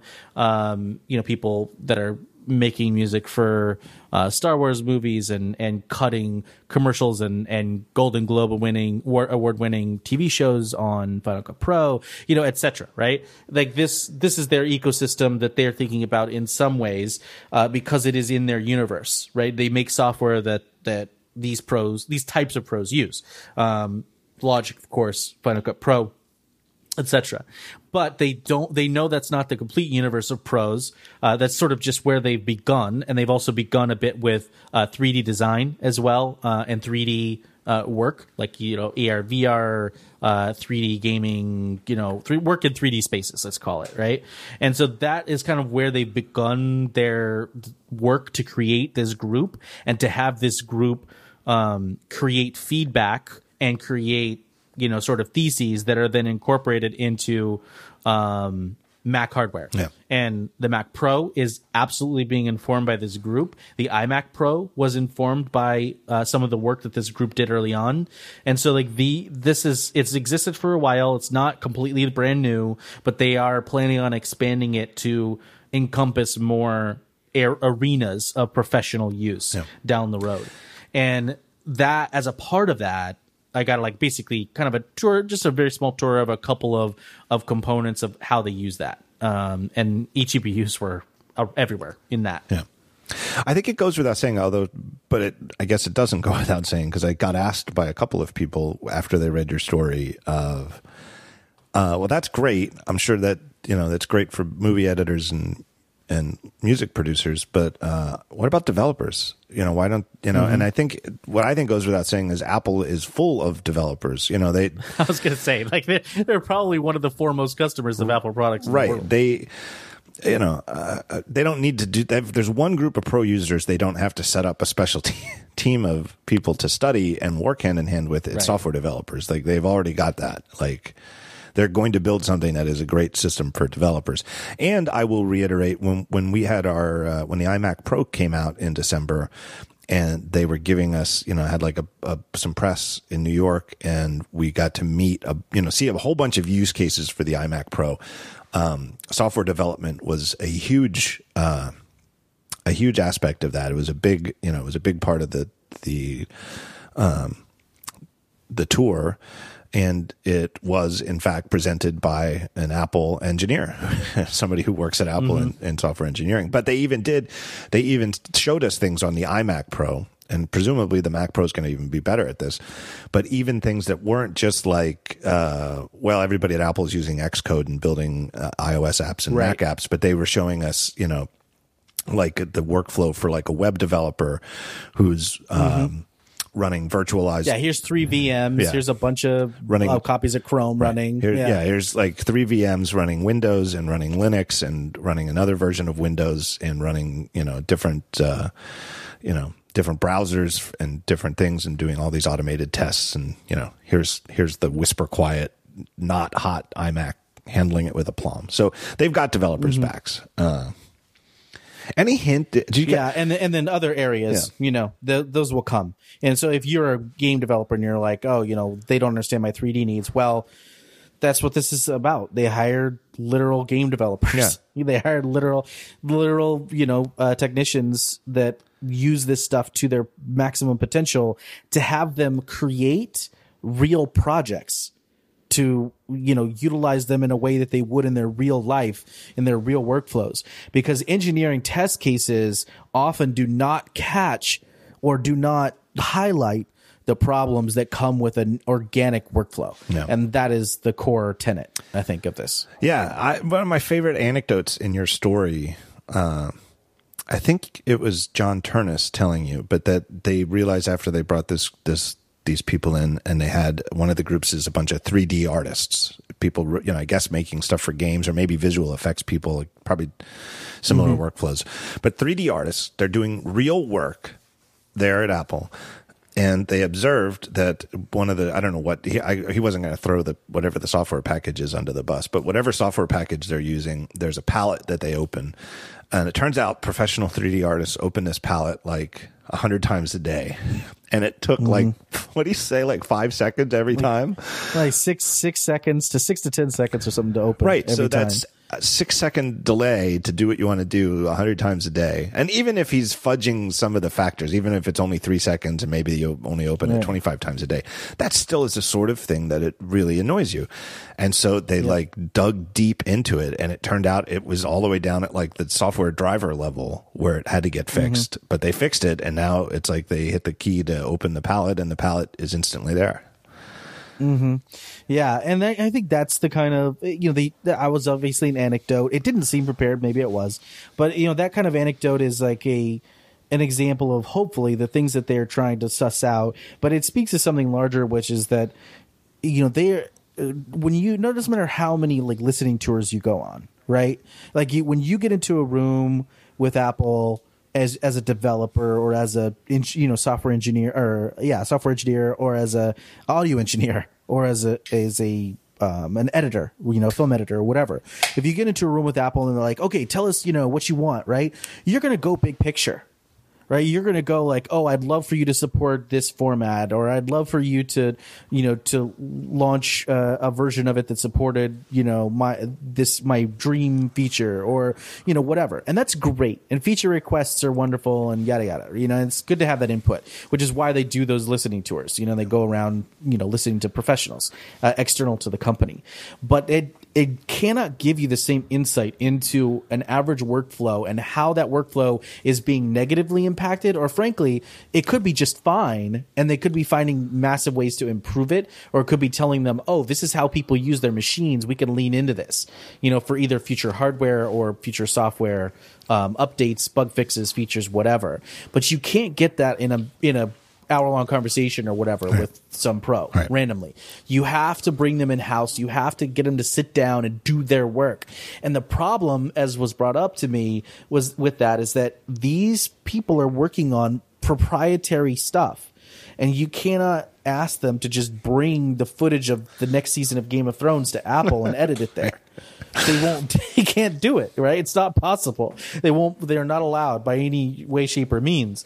And so that's the reasoning they felt for bringing people in. And I don't know exactly what projects they're shooting or whatever, but they're shooting literal movies and stuff at Apple and editing them there. And that is, informing, of course, their understanding of the workflows that these people go through. Any hint from them? Because one thing they revealed last year at the roundtable was that in addition to deciding to work on an all-new Mac Pro, they were also at the same time working on an all-new Pro display, standalone display. Any word on that? I didn't see anything in your story about it. No, I didn't mention it simply because I did ask, and they basically said yes, that it's coming, which we already knew, or at least they had said that it was coming a year ago, and there was no major change. So editing, you got to leave something out, usually. And so no, basically yes, but no real additional just confirmation that that's still part of the plan. Yeah, exactly. And you don't expect them to give you the details, like oh yeah, it's going to be. No, there was a teleconferencing screen in the room that was like, I don't know, 12 feet across. And I was like, is this the monitor? They're like, no. Do you think it's possible that it could be an 8K display? I think it's absolutely possible. I think the hardware is capable of driving it. I think you could drive an 8K display off of a MacBook Pro with an eGPU. Right. If somebody is a film editor and they want to edit 8K. And I will say that they emphasized that Final Cut Pro, the performance improvements after they stripped it to the bolts, right, a few years ago, and have slowly built it back up. The performance improvements, which they demonstrated for me in their edit bay, one of their edit bays, after cleaning it out. Basically, it seemed very sterile for an edit bay. If you know edit bays, they're notoriously dirty with food and everything everywhere. And but they showed on an 8K display, the iMac Pro handling all of these streams of simultaneous footage, 8K footage, color graded, non-rendered, live, footage. I think that which is amazing. I think the new display is really great. I don't know how big it'll be, but I think it's got to be 8K, because I think they just want 5K. They did that years ago, and it's still I still am using my original generation iMac 5K, like the first iMac 5K that came out is still my daily, that's on my desk in my office, and I love it. But they've done that already, So I kind of feel like and I mean, the 8K TVs are out there. You know what I mean? And I'm not saying they're everywhere. They're not abundant, but they are. You know, the displays are out there. I think even Dell has an 8K monitor now. And the TV that they showed me was 8K. And like 8K HDR is what most people are like editing in, or most, you know, modern shooters who have like these RED cameras and other high-end cameras. And then, you know, everything, because then you can master it down to anything and it looks amazing, you know. But it's future proofing. You know, you have that archive. Let's say you shoot your movie, your feature film in 8K, you're able to then, you know, in 10 years or 6 years or 5 years, whatever, remaster that and offer it as an upgrade. It's the same thing when it happened with 4K. Yeah. When, you know, Apple said, oh, hey, iTunes can support 4K now, and all these studios came out with 4K stuff pretty quickly. Well, that didn't happen, you know, because they like figured out a way to make it 4K. It happened because they shot it or scanned it from film at very high res, and then were able to offer that stream pretty quickly.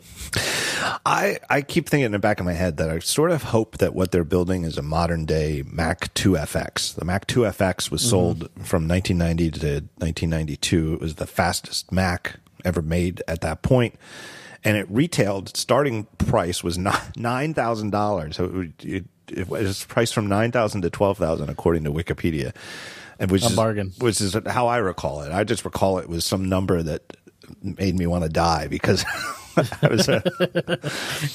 I was picking up my brand new Mac LC with but the basic idea of all I mean by it is, let's make the fastest computer we can make. Right. And we've got, you know, if $10,000 computer is out of your budget, we have great iMac systems for the desktop that start at a very reasonable price. You know, let's build a machine for people who have the money and the need professionally to get something truly extraordinary. Like, what could we do if we made a $15,000 Mac Pro? You know, I'm not suggesting that would be the starting price. I'm just saying, you know, but what if the starting price was quite higher than the iMac Pro because it's so, you know, and that it's worthy on the performance front. Like the Mac 2FX, you look at it, and I'll put a link in the show notes. It was from the beige box era at Apple.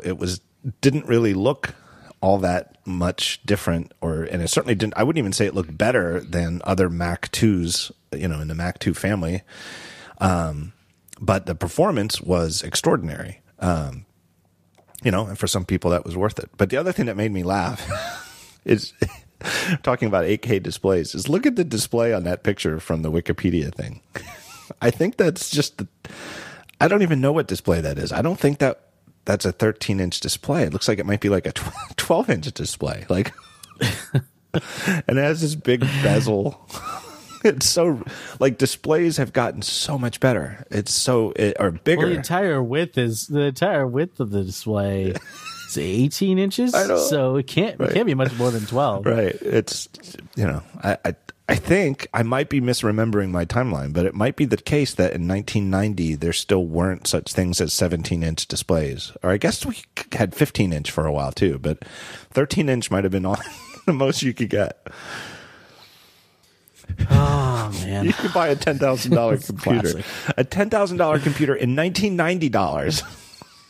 So it's probably at least like a $15,000, $16,000, $17,000 computer in today's dollars. I don't even care. Yeah, Wikipedia says that it was equivalent to $16,800 in 2017. All right, there we go. So it's a $17,000 starting price in today's dollars, and you'd use it with a display.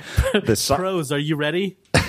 For Apple's $18,000 Mac Pro, right? And the best display you could get was the size of an iPad Pro.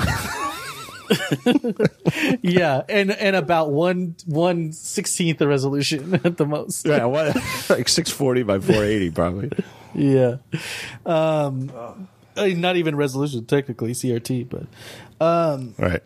Yeah, I mean, I don't know. I think there's an opportunity here to look at this, and you know, I digress back to what I said. There was two ways they could go, and one way was Like, hey, what's the best way you could build that box? Like, what if you could just slide the card in from the back and it would make contact and it felt beautiful to do, and they're able to convince AMD or NVIDIA to, like, change the architecture slightly on the cards so that they work better with the machine, and whatever, right? Who knows what they could do with their leverage, to make these experiences of having this modern machine feel as good as possible. This, like, the modern cheese grater, let's call it, right?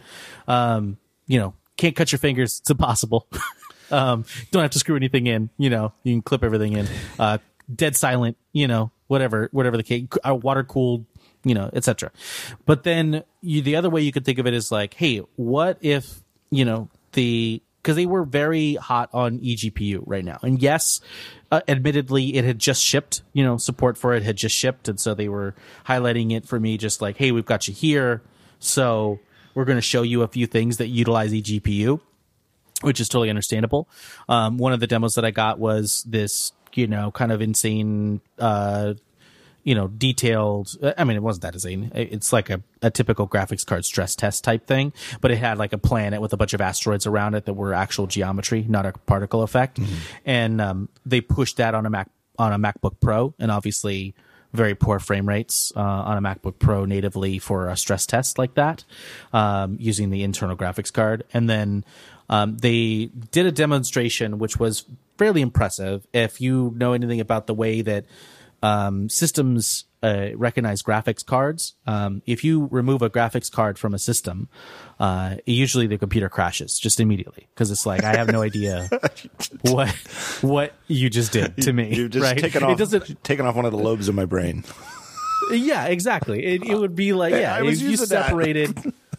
Yeah, right. I was using the rest of your brain's like, hey, right? So it's immediate shutdown, just falls over like a rag doll, and it's like, I don't, whatever, man. I quit. And so what they demonstrated though was they had two eGPU units, one with an AMD 580 or something in it, and then the other one had the Vega part, the one that's in the iMac Pro or something like it. I think they said it was the Vega part. So, but that basically is like one of the beefier GPUs you can buy. And so they had those two lined up. You plug in one, it takes over the rendering. Obviously it hands off. Any modern application, relatively new application built for OS 10. Either, I can't remember whether it works out of the box or whether there's some small change you can make to where it understands this. But they also said, actually, I'll get to that in a second. But yeah, so that it'll understand the handoff and says, okay, I'm going to quit using this GPU here on board. I'm going to start using this one. And then they had a monitor plugged into the back of the GPU, the eGPU. And then of course the monitor comes active, and it's pushing that monitor, and also pushing the content on the MacBook. So it's actually really clever the way they handle it. Just one Thunderbolt cable, boop, right? Just plug it in. You now have a new GPU. You unplug it, and if it's an older application, it just destroyed. And if it's a newer application, it handles it fine. They actually have a dialogue for older applications where it says, hey, yo, this, if there's like, a little GPU icon that appears in the bar, and you eject it, you click on the little icon and eject it before you unplug it. And when you go to eject it, it says, wait, you're going to want to save anything you're doing here, because the moment you unplug this, it's going to go into psychosis, right, and just quit, just crash on you. And I told them, of course, nobody has ever removed any peripheral without first ejecting it properly. So this is going to be fine. There's no problem here at all. Right. But newer applications will handle it gracefully. You unplug it. There's essentially a suspend, and then it says, hey, I'm on a new machine now. That's literally the thought process of the app. It says, oh, you just opened me up on a new machine that's configured differently with this new graphics card. And then it takes off and unsuspends and goes from there. It's like a save state. But it happens incredibly quickly and gracefully from what I observed. But then they did one further, which is that they plugged in two. So they plugged in one that was the 580 and then one that was the Vega. And so you have two Thunderbolt ports essentially, and utilizing the bandwidth of those, beefier controllers, which is the whole reason they went with 4 Thunderbolts and not legacy stuff, which, some people will complain and whatever. I'm not your complaint department. But well, I mean, I got a bunch of flack on Twitter, like, why, I don't use these GPUs. And it's like, well, I don't know. You may, you never know, right? Like maybe you will. And that's the decision that they made to enable this kind of thing. And they plugged in both parts. They fired it up again, and of course, you could see that the most powerful one takes over, and it says, "Hey, this one can handle the most load." But then they loaded up Cinema 4D, which is a 3D rendering application that is used by visual effects people to render scenes from movies or high-end commercials and things like that. And you saw that we saw that together at the iMac during Pro. the iMac demo. Yeah. The highest. Right. They were saying, "Hey," but literally the highest of the high-end visual effects. I mean, I'm not saying that there aren't competitors to Cinema 4D. I'm just saying that there are people using Cinema 4D to make movies like Star Wars and whatever else you want to say. Right, exactly. And so the way that it worked is you plugged in both GPUs and you had the machine, and then you told the window, the viewport, which is the way it works in 3D software. You tell a viewport to start rendering, or you tell it how you want it to render. And so you start the viewport rendering, and then what happened is they actually had 3 little thin green lines that popped up on the screen. And this is a Cinema 4D feature, right? It's not an OS X feature. But the green lines, obviously supported by OS X, popped up on the viewport, and it essentially showed you a slice of the viewport was being given to each GPU. And I asked them whether it was like this was allegorical, or actual. And I think it's actual, but if somebody out there wants to correct me, that's totally fine. That's all good. But basically a small sliver of the viewport on the left, this was a car dashboard that they were rendering, a picture of a car dashboard. And so the small sliver on the left, which is just a strip of like pebbled, plastic texture, was being rendered by the GPU of the MacBook. Then a larger chunk was being rendered, and it's like, everything to the right of that green line is being rendered by the 580. And then the largest chunk of the viewport was being rendered by the Vega part. So it's essentially allowed you to like utilize 3 GPUs at once just by plugging them in, and then it would apportion out the work. Right. To whatever load that those each could handle. I just like the idea of the built-in. Was it a MacBook? Right. I love the idea of the MacBook. It was a MacBook Pro. The MacBook's built-in GPU is like, I can help, fellas. Yeah, exactly. That was basically it. It was a tiny sliver. It was like, hey, I can pitch in. It was like, let me help out, guys. You want me to get you coffee? Right. Yeah. I'll handle the notifications menu. Right. Like, give me the notifications. I'll handle those for you, boys, if you get an iMessage while we're doing this. But that was very interesting to me, this philosophy of like, hey, how much compute power do you need GPU wise, for a GPU bound instruction, and you can have that instantly and not have it when you don't want it. When you want to move away from your desk or walk away or carry your work with you or whatever, it's not about like, okay, I got to transfer files and do all this stuff. Like if you're doing truly GPU bound work, you can get a MacBook Pro and still do that work, which is amazing. Right. And especially if it's not very CPU bound, your 2-year-old MacBook Pro with Thunderbolt, by the time eGPUs really get out there, your 2-year-old MacBook Pro with Thunderbolt 3 is an immensely capable machine for rendering work and stuff still. Like they effectively extended the life of people's MacBook Pros massively, or enabled them to do things that they wouldn't be able to do otherwise. And it works for everything. It works for gaming. Like if you got a MacBook Pro and you want to game, there's this company that makes this little puck thing that you can take with you and plug it into your machine in a hotel room, and boom, you got a gaming rig. And that works. That works now. And that works it's today. Really cool. Yeah. It just the OS X, the latest update to OS X enabled eGPU support. Apple has 2 pages up on the website about it, one that's developer focused and then one that's consumer focused. So you could check on the website. I don't know what the exact URLs are off the top of my head. I'll put it in the show notes or whatever. But yeah, it's basically like, hey, here's, take your machine running the latest version of OS X that obviously has the ports to support it, and you're golden. Plug it in and it'll know what to do. It'll take over that. Obviously, if you have stuff where the CPU is handling a lot of additional computation, it's still being limited, to you and to the age of your computer. But the fact that it can say, hey, give me this beefy ass job, I'll figure out which GPU to throw it to, whether it's the one on board or the one off board, and you plug this into your fantastic high resolution monitor, put your MacBook in a clamshell, and it's like you're using a much beefier machine.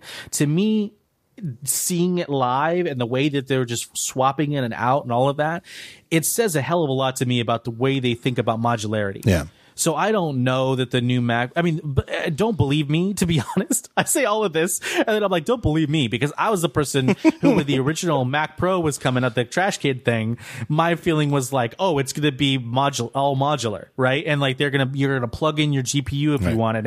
And hell, maybe even the cinema display will have its own GPU, which that doesn't make any goddamn sense, because then you got to replace your CPU, your cinema display, So don't listen to me about this, but I did find it compelling and interesting, to see that happen live. Right. I thought it was cool. And it does sound philosophically Apple-like. Apple likes to ship devices that you don't go inside. And I'm not saying that you're not going to be able to open your new Mac Pro. I mean, I'm not. But I'm just saying, if most of the quote-unquote modularity is philosophically about plugging in external GPUs and then other external things, that sounds more Apple-like to me philosophically than put a card in a case. Shut that machine down, unplug it, put a card in a case. Hot swappability, just plug it, unplug it. You're doing this stuff, that requires, the best external GPU money can buy, but you've got to get out of the office because the cleaning people are coming through, going to be running vacuum cleaners and stuff. So you just unplug, go to a coffee shop for an hour and work on an aspect of the project that's not GPU intensive, you're like at a wireframe level or something. But that you just unplug it and pick up your MacBook and go. That's actually kind of amazing. Like you don't have to save, like you said, it's nuts. You don't have to shuffle the files around and switch to a different machine because now you're on a MacBook, and open this thing up, and you could just go to a different part of the building and just keep using the machine. Right, and you could do setups. Like a lot of the stuff they talked about, some of it was with Logic as well, but a lot of the stuff they talked about was being able to do setups and things like that. I mean, think about it like from a rendering perspective. Like the MacBook Pro can handle a decent amount of geometry, in bare polygonal form, right? Or wireframe or whatever. So you could do a lot of setups and play around and all of this stuff. And then when you're ready to render, you have that at your fingertips, but it doesn't mean you need it all the time. Yeah. And in fact, for bigger units where you have two GPUs plugged in and you're rendering, or you're basically treating it as a rendering farm, a miniature one. And I was talking to some smart people, and I don't think I don't know if it's secret or not, but I was basically talking to some smart folks that work at like Pixar and whatnot, and they were saying that there's probably a really nice market in between a company like Pixar that has its own render farm, or another VFX house which uses AWS or one of the bigger server services like Google's, which a lot of them do now, and then all the way down to the person who's just using their onboard GPU. In other words, there's probably a really solid long tail market for people that need GPU bound instruction stuff work done, that want to build their own miniature render farm. And you could do build a little render farm for yourself with just a few of those GPUs for a few grand, and have quite a good time of it, turnaround wise, and getting your proofs out and all of that. Even if you used, for your final render, you used a bigger farm, right, or spun up servers, you could definitely get your dailies out of that, so to speak. Right. So it's very, very interesting, compelling for certain types of pros. What do you think? This is where I'm going over my head, because I'm not a gamer and I'm not a 3D professional. What is the deal? So like even the iMac Pro comes with Radeon, the Vega 56 and the Vega 64 graphics processor. What's the deal with Apple's relationship with NVIDIA? Like, because it seems to me like there's some people who prefer NVIDIA for, I don't know if it, but it's like Apple's never really had a good relationship with them. Wasn't there a thing like many, many years ago in the Steve Jobs era where NVIDIA blew there was like a Mac coming out with an NVIDIA card, and NVIDIA pre-announced it before Apple did, and they were like, screw them. I don't remember that. I'm sorry. I could be misremembering, but what do you make of that? Is it a thing or is it not a thing? You mean like the NVIDIA versus Apple type thing? Yeah. Does the new Mac Pro need to support NVIDIA? Oh, I see what you're saying. Yeah. I mean, I sure as heck would like it to. I mean, I think that there's a lot of, NVIDIA is thinking correctly about a lot of stuff, and they are smart. I mean, the NVIDIA, NVIDIA and all GPUs sort of got really kind of blindsided by the cryptocurrency or crypto industry at large. And they really, it steamrolled in and really skewed the prices and availability and everything of all these cards. And so I think they're still kind of dealing with being that and trying to establish a place for themselves among purpose-built AI processing as well, like AI CPUs, because CPUs that are purpose-built for AI or coprocessors that are purpose-built for AI is a huge thing, and it's going to be like the next big wave in chip growth. At least that's the conjecture. But I think that they are in a position of strength when it comes to games and gamers, all of that, because they do support, Mac, right? Like they have for a while. The NVIDIA GPUs have supported Mac since, like early last year, I think there was a nice wave of like additional support for Mac. So I don't think that there's any acrimony there. I don't know if it's an absolute must that it should support NVIDIA cards, but I sure as hell would hope so. I would say that like, if eGPU that's NVIDIA, like there's no reason that should work any different from an AMD eGPU that you plug into your machine. So I'd say it's a must that works, but I don't know whether or not they will use the part if it's of that model where the cards are internal. Right. They may just go with one partner, and that partner at this point will probably be AMD. I mean, it's on the wall, right? The alternative is, of course, is that there have been rumblings forever that Apple wants to build their own GPUs. Yeah. But I think that will come very, very, very far down the road for anything but their smartphones or their small devices, their compact devices, because that's where all of the advantages like power, and battery usage and stuff come into play. Yeah. That's what they're building it for. They're not building it because they can make the most powerful one. Yeah. They're building it purpose built. Yeah. All right, let me take a break here and thank our third and final sponsor of this show, Squarespace. Now stick with me because the end of this is going to be different than Squarespace ads have been for the last couple of, I think, a year. But you guys know the basic gist with Squarespace. It's the all-in-one in-browser website building hosting platform. You need a website. You go to Squarespace. You can get a free trial to start. And they have everything. You can get your domain name. You pick templates. You pick what features you want on your site, anything from a catalog with an online store to a podcast or a blog or a catalog with a blog. The sky's the limit. It is totally creative. It's not like there's like 3 preset rigid things that you choose from and that's it. Sky's the limit on design. You can customize it as much as you want. You can make it totally your own brand. It'll look like just your website. Won't look like a cookie cutter using the such and such theme from Squarespace. No, it'll look exactly like your brand. And you can do it so fast, and you don't need to be an expert. And if you do get stuck, you can contact them and get award-winning help. Just talk to somebody. It's really, really great. It's a great product. I highly recommend that the next time you need a new website or the next time somebody comes to you for a website, which is even better because then you're just totally off the hook for everything. You don't have to be the person they talk to when the website goes down or whatever. They could just call Squarespace. Everything you do is Squarespace. Sites look professionally designed. It looks like you're a total pro web designer, even if you've never designed anything in your life. Intuitive and easy to use. And if you sign up for a year at a time, you get a free domain name registration. So start your free trial today at squarespace.com/talkshow. Now that's the new thing. See, for a while, for a year, they were just doing squarespace.com, and then you'd remember the talk show when you pay or something like that. But now they want you to go to a landing page, squarespace.com/talkshow. And when you do sign up, make sure you start there at squarespace.com/talkshow and use the offer code talkshow to get 10% off your first purchase. And that's, you could use that 10% to save on a whole year, save a lot more money because you're buying a year, and you get the free domain name. So my thanks to Squarespace for their continuing long-time support of the talk show.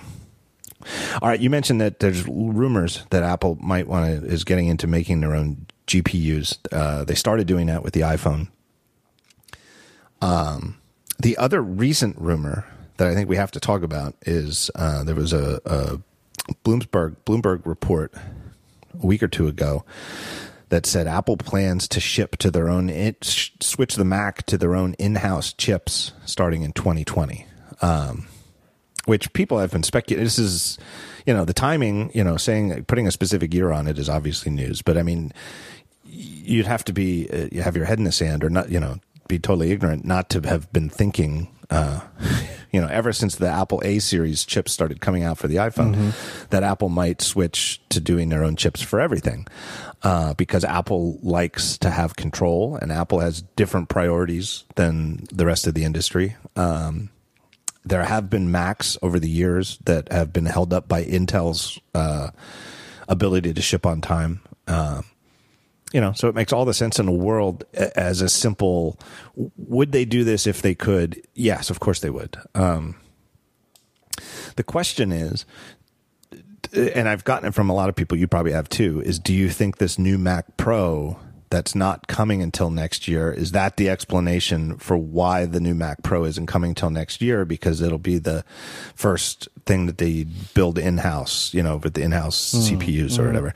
I think the answer to that is a definite no. And here's why. Because 2019 is not 2020, and so however much faith you put in the Bloomberg story, which Mark Gurman, I forget who else's byline was on it, but I really, really doubt that if that story is completely true, I really doubt that it's going to come out early.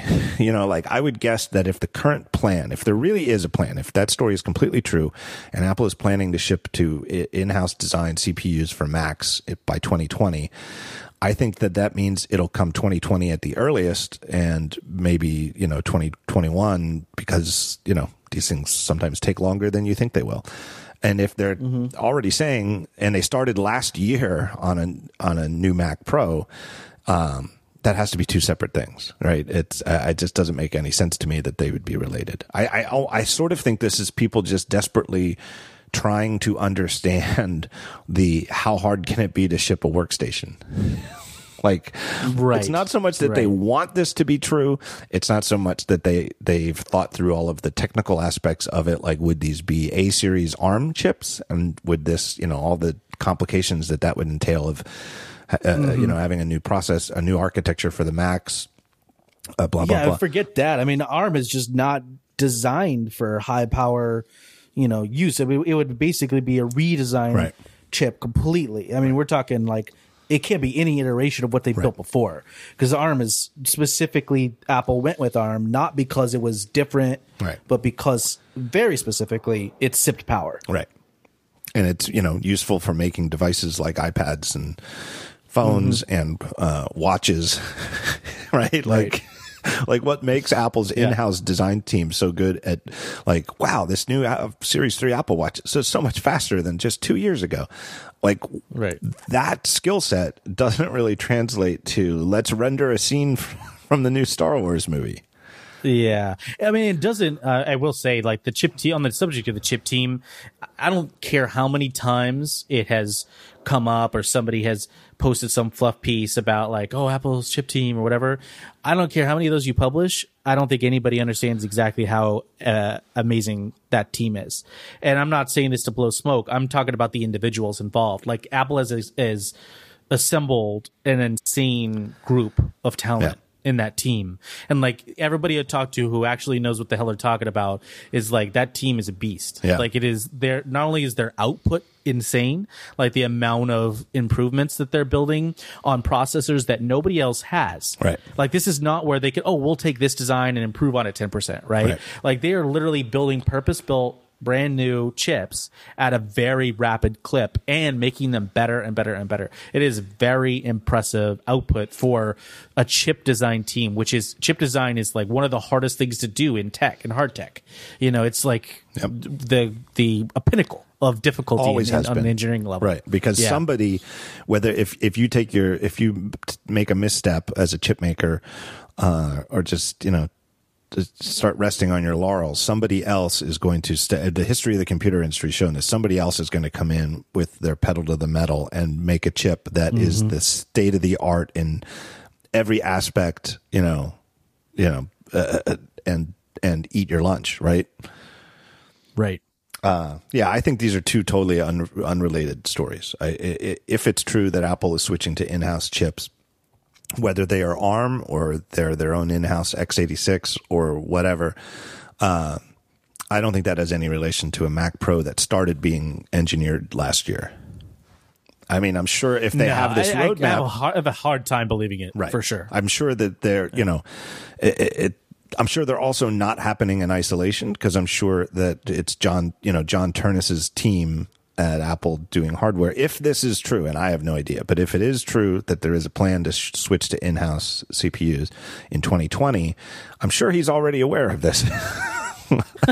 Yeah, I think those Venn diagrams significantly overlap. Yes, right. I'm pretty sure, and so I'm sure they're thinking about it. But I don't think that there's an art to shipping, whether it's software or hardware, right? And it's to ship one of these in 2019, you've got to you start cutting things off early. Like, okay, we'll use this, we'll use this, we'll use this. Using in-house CPUs that don't exist yet isn't something you can do now to ship in 2019. Right. Exactly. Yeah, good luck with that one. I don't believe that either. I think it's definitely something along the lines of, the GPU in their own iDevices thing. That's not theirs either, right? It's not a completely Apple built part yet by any means, but it is certainly closer to custom, or whatever you want to call it. They did a lot of work on that, and they will continue to. I fully am convinced that at some point they will be their own in-house GPU. Right now, I think it still uses a lot of templatization and in kind of similar structures as other existing GPUs. But the fact that they're building that thing is a given, and the fact that they're working on other chips is a given. But like, if you look at that situation, I can imagine that if they chose like a manufacturer, an x86 manufacturer of some sort, to build the CPUs in that, let's say it's Intel, and they're going to build them a chip for that computer. Right. I can imagine them having extensive custom requirements that make it wildly different than a normal off-the-shelf Intel part. Right. For this release. In the future, whatever. But definitely, I don't believe that there's going to be like some ARM part in this Pro computer. No. I wouldn't be surprised. Now, Apple's gone through two major CPU transitions with the Mac, and the first Macs ran on Motorola 6800 family chips, or 68,000 family chips, and then in the 90s they switched to the PowerPC platform. And they switched everything, not all at once, but in the course of a year, everything went from being Motorola 68,000 based to PowerPC based. And oh gosh, I even forget what it was called, but there was but you could run your 68,000 software in emulation for a couple of years. So that's what apps am I going to use if nothing's been recompiled yet? And then they sort of did the same thing when they switched in 2005 from the PowerPC to Intel. And they had I remember the name of that one. That was called Rosetta. And Rosetta would let you run your PowerPC code. And I don't believe it was, I think technically speaking, and I'm sure John Siracusa will appreciate my exactitude here. It was not an emulator. It was a transcoder. Like, it transcoded 68,000 instruction set PowerPC instruction set to Intel on the fly. But effectively, it's an emulator from the user's perspective. But then again, within a year, the entire product line had been moved to Intel. Like every single Mac, after the first one shipped a year later, when you'd go in an Apple store, every Mac was on an Intel processor. Mm-hmm. I'm not 100% sure if they switch to ARM chips, in-house designed ARM chips for Macs. I'm not sure that they would switch all of them. I could see them, and I don't think the developer story would be all that complicated by it. I mean, it might be, because you'd have to be able to. You might have a lot of games, for example, that only run on the x86 Macs and don't run on the just plain MacBook that has an Apple designed ARM CPU. I don't know. That might be too confusing for people. But philosophically, I could see them doing that, because the MacBook, I think, would be a better computer if it had iPad's CPU, the iPad Pro CPU, than the Intel whatever wimpy whatever it has. But I don't. I could see them saying, but then at the high end for like the iMac Pro and for the upcoming Mac Pro and stuff, that we'll just stick with Intel and let them do what they do best, which is the high performance stuff. I don't know. Mm-hmm. Mm-hmm.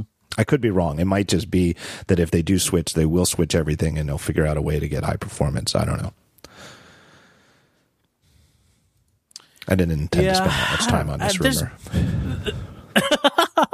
Yeah, I mean, I think it's an interesting one, and it's compelling every time it comes up, because people are like, well, hopefully they're thinking this, and it's not just from a shock and awe perspective, right? Which is like, oh yeah, they're switching from Intel and it's going to upset the business world. That's all fine, right? But it doesn't really matter to most users. And I think that the compelling part of it is what could Apple accomplish if it was freed from, completely from Intel architecture and able to build a processor that was part and parcel with every other decision they made on their hardware. Right. And if it's not at a point where that they could do that, and then where that contributes to significant gains in performance, or frankly, if it's Apple, we're talking about whether the fans turn on or not. If they could feel that they could get a significant lead in that stuff, and users will notice a difference, that's when it makes sense. And I think there's a lot of attention paid to, when will they switch away from Intel, without considering the why so much. Right. Why would they, Right. And yes, part of it is fiscal, right? Like if they can do their own and have their own whitelist providers, make their own chips, they don't have to rely on Intel. There's only so many foundries in the world though. And I'm sure they're already getting a pretty damn good deal. And so the financial aspects of it are just going to be, relatively speaking, although it will probably be the size of a small company of its own, right? Will be a relatively drop in the bucket for Apple. And so I think it would all really hinge on performance-based or experience-based improvements. Right. And, that is where you have to concentrate your ideas and your thoughts. And just for me, there's not a lot of clear ones on a desktop right away, in that regard. And I think we've seen from the coprocessor aspect of the MacBook Pro that Apple has charted a way forward for them to be able to do things like utilize stuff purpose-built for ARM on iOS, the let's say Face ID, for instance. They've charted a course forward for them to be able to do that without switching wholesale. Right. So they've bought themselves some time, or whatever you want to call it. So I don't know if the transition is as imminent as it seems, or if there's something else going on where they have another class of compute device that is going to be using an ARM computer, aka new product lines. I think it's safe to say that all the other high-end phones use Qualcomm Snapdragon processors. If Apple's in-house A-series processors weren't notably superior and had many advantages, probably cost included, since they don't have to, they're in control of it. If they were just roughly equivalent to the current generation Snapdragons, I think Apple would shut the effort down. They're not doing it just so they can have their own, put a cool name on it, like A12 Nitro. I don't know, whatever they're going to call this year's chip. Right.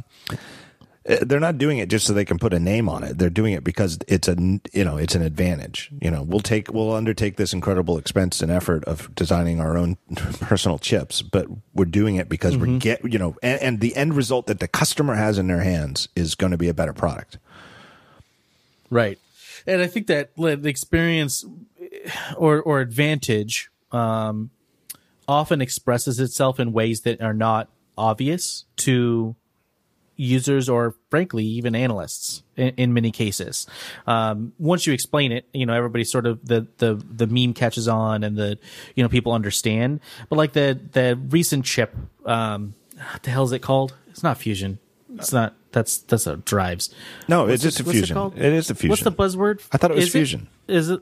Yeah. A11? Yeah, A11 what? Fusion. It is? Okay. So this A11 chip, and they said, Bionic. It's Bionic. No. I thought that was the A10. Is it? Yeah. I thought it was A11. I think it was A10. A11 Bionic. No. I just right. looked it up. It's A11 Bionic. All right. Which just goes to show you how dumb these names are, right? Those names are really just to kind of say, hey, like it's, this is a new version of the chip, and we want you to know that there's more going on here than just a new chip. And there is more, right? It does have dedicated sections of the chip that are used for things like security and used for things like processing, specifically machine learning style instructions. Right. I talked earlier about the AI chips being bigger and bigger things. And by AI, I really mean at this point, machine learning and computational chips that are designed to run these types of instructions very efficiently. And to see a large portion of the reason the Bionic it works the way it does or is the way it is because it could do things like it can handle instructions that don't need a full cycle, and it can run them, sort of more efficiently. Because a lot of machine learning instructions are like really low rent, not high powered instructions, but you need to run an absolute junk ton of them. And so it allows you to run these instructions on essentially a half of what a normal swing would be. It'd be like a batter going up to the plate and you're like, we really do not want you to hit a home run on this one. Right. We need you to hit it between third and fourth, right? Or between second and third base. Right. Third and fourth, that's hilarious. Between second and third base. I just invented a base. We need you to hit it out there. And this is going to do wonders for our strategy. It's exactly what we need right now. And you have that hitter who's like, no problem. I could hit this home run for you, but this is what you want. And so here it is. And so it hits those base hits because the swing is shorter. And he can hit, 50 or 100 of those in the time it takes him to hit one home run.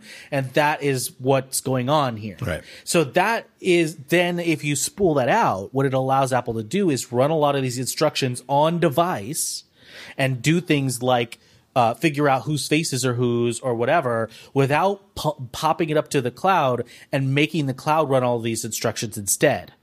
And that, of course, dovetails with their security and privacy angle, with their whole philosophy and all of this stuff. Yep. And these types of interconnected tissues of the decisions that Apple makes on a hardware level are not only not possible, but not even in the realm of like understanding for most companies that build like an Android phone or another mobile device. I'm not saying those phones are bad. I'm not saying the people that like them are horrible human beings. I'm just saying that like you cannot do this on those devices. And now you will be able to eventually, right? Because usually Apple does the thing and then, a year or two later, everybody figures out how to do it. And that's great.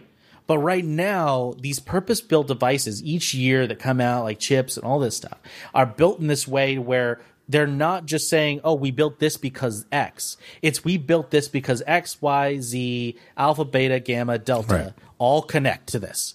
And that, I think, is the way you got to look at their chip design, the way you got to look at the desktop. If they're going to switch to ARM, it's not going to be because, one win, right? It has to be a dozen wins on different angles. Right. And not all those wins will be evident right up front. Right. It feels like a show. It feels like we covered this completely. I'll just say, I just feel like this whole thing, and again, I'll go back to what I said before, that I felt like your story was such good news for people who love the Mac and who are really, again, to abuse a term that I sometimes cringe at, but I don't know what else to say, power users of various sorts, who feel like, whose big fear is that Apple is moving to this, everybody will use an iPad and like it mentality. I just felt like your story and this commitment they have to the pro market shows how committed they are to the Mac, and maybe not the Mac exactly as we know it, but the Mac that has these Mac-like aspects that aren't like iOS that we know. Because I don't see iOS devices moving to support external GPUs. It just doesn't make sense. Right. I mean, in the near term. I'll be honest. No, probably not. But an iPad Pro with an eGPU would be pretty cool. Yeah. And then that's one, like, just a last addendum to the whole discussion about that thing, about that story, is that one of the things that they showed me, which was very cool there, and which does also tap into the way that Apple thinks about pros and pro computers, and kind of follows along with this eGPU line of reasoning, is that they had an iMac Pro there running Logic, and they had 2 iPad Pros paired to it wirelessly. And I was told you could pair up to 5 devices wirelessly to an iMac Pro on Logic. I think all of the above work with up to 5 devices, and everybody's encouraged to buy 5 iPad Pros with every iMac purchase, of course. But you could put them together, and the way they were using them is that they were up to the left or the right of the iMac, and they had Logic displays. They were served by Logic. But they were not the same displays that you saw on the iMac. They were purpose-built for iPad screens, and those screens could show you, large tappable buttons that allowed you to do things like time, do either metronome timing, jump to a particular portion in a track, do a scratch pad, whatever the case may be, whatever you need to do to tweak your stuff that works better by touch, right? And to do things like reference the manual live. I mean, you could hover over a device or a knob on the iMac, and the manual would live update to that particular section for that knob on the iPad Pro. It was really cool. That's very cool. And then you could just and the iPad's wireless, so you could pick it up and just like, if you wanted to read about that setting, you could just like pick it up and take a stretch and walk around with the iPad. You don't have to like unplug it or unmount it. It sounds pretty cool. Yep. Yeah, I mean, it was neat. And I'm not saying this will work for everybody, and some people are going to be like, my work does not use, there's no feasible way I could possibly utilize that setup in my work. But that just goes back to this thing. Pros are diverse, and most of them just wanted to work in the way that feels right in their workflow. And I think iPad Pros have a lot to do with that, and will have a lot to do with that in the future. And it really typified why Apple believes that touchscreen Macs are not in its immediate future, right? Are not the way it wants to go. It's instead, why not take this touchscreen that is incredibly high resolution and incredibly responsive, that adding to a Mac would not be feasible and or cost wise effective, and utilize that. If you want to do touch there, you could activate your all of your controls you want on there, walk around and control your iMac with it while you're producing music or whatever. And then when you want to walk away from it, you can walk away and use GarageBand, and then come back. I know. I'm so glad I thought of it. There's one more point I wanted to make, and you mentioned it explicitly. I think somebody at Apple told you this, but that one of the reasons they wanted to, call you in and get this story out that the new Mac Pro is going to be a next year thing, is that they're aware that people are making buying decisions now. And if you've been thinking, well, I need a new Pro desktop, and the new iMac Pro looks like I could make do with that, but maybe I'll hold my breath and wait for this Mac Pro. If you need work, something for this year, now get them, rig out a iMac Pro. And I think that's pretty cool, and it's definitely a new Apple thing, right? Like, Apple has not in the past been all that interested in helping people with their buying decisions when there are curiously long in the tooth products in the Yeah, everybody's got to read the tea leaves, and I don't think it makes for a very welcoming environment for institutional buyers. I really don't think that I think you're absolutely correct that it was expectation setting and all of that stuff. But I don't think that it was necessarily even aimed at the individual buyer, because the individual buyer at this point, they're going to take away from this, exactly the same thing. But it really was aimed at those institutional buyers who are like, I have a 2018 budget. Do I spend it now or wait? That's really their simple question. And they'll find ways to spend it, whether that's on iMac Pros or some other thing that they need to spend it on this year. But it's a message saying, if you've got a budget set aside, utilize it for other Apple products. Other Apple products, hopefully, obviously. But then in 2019, earmark your budget for the Mac Pros that you've been waiting for. We're talking research. We're talking, schools. We're talking, R&D departments. These places that really need this raw compute power that buy a bunch at a time. Movie studios, whatever you want to call it, and these production houses. Buy it in 2019. Don't worry about saving your budget now in 2018. Spend it on what you got, and then when you get your new budget for 2019, you know what to look for. That's really the major market it was aimed at, I think. All right, Matthew, thank you so much for your time. Thank you for writing such a great story. I'm so glad you came here to talk about it. Everybody can thank you for the kind words. Everybody can get all the Panzerino they want on Twitter at Panzer, Panzer. And you can read his work and the work of his excellent team at TechCrunch.com. Exactly. And if you want all 100% shoe content, you can follow me on Instagram at Panzer. And he is not kidding. No, it's all shoes all the time. So, all right. I used to have my kids on there, and I archived all my kids. It's just all shoes now. You don't even put your A material on there.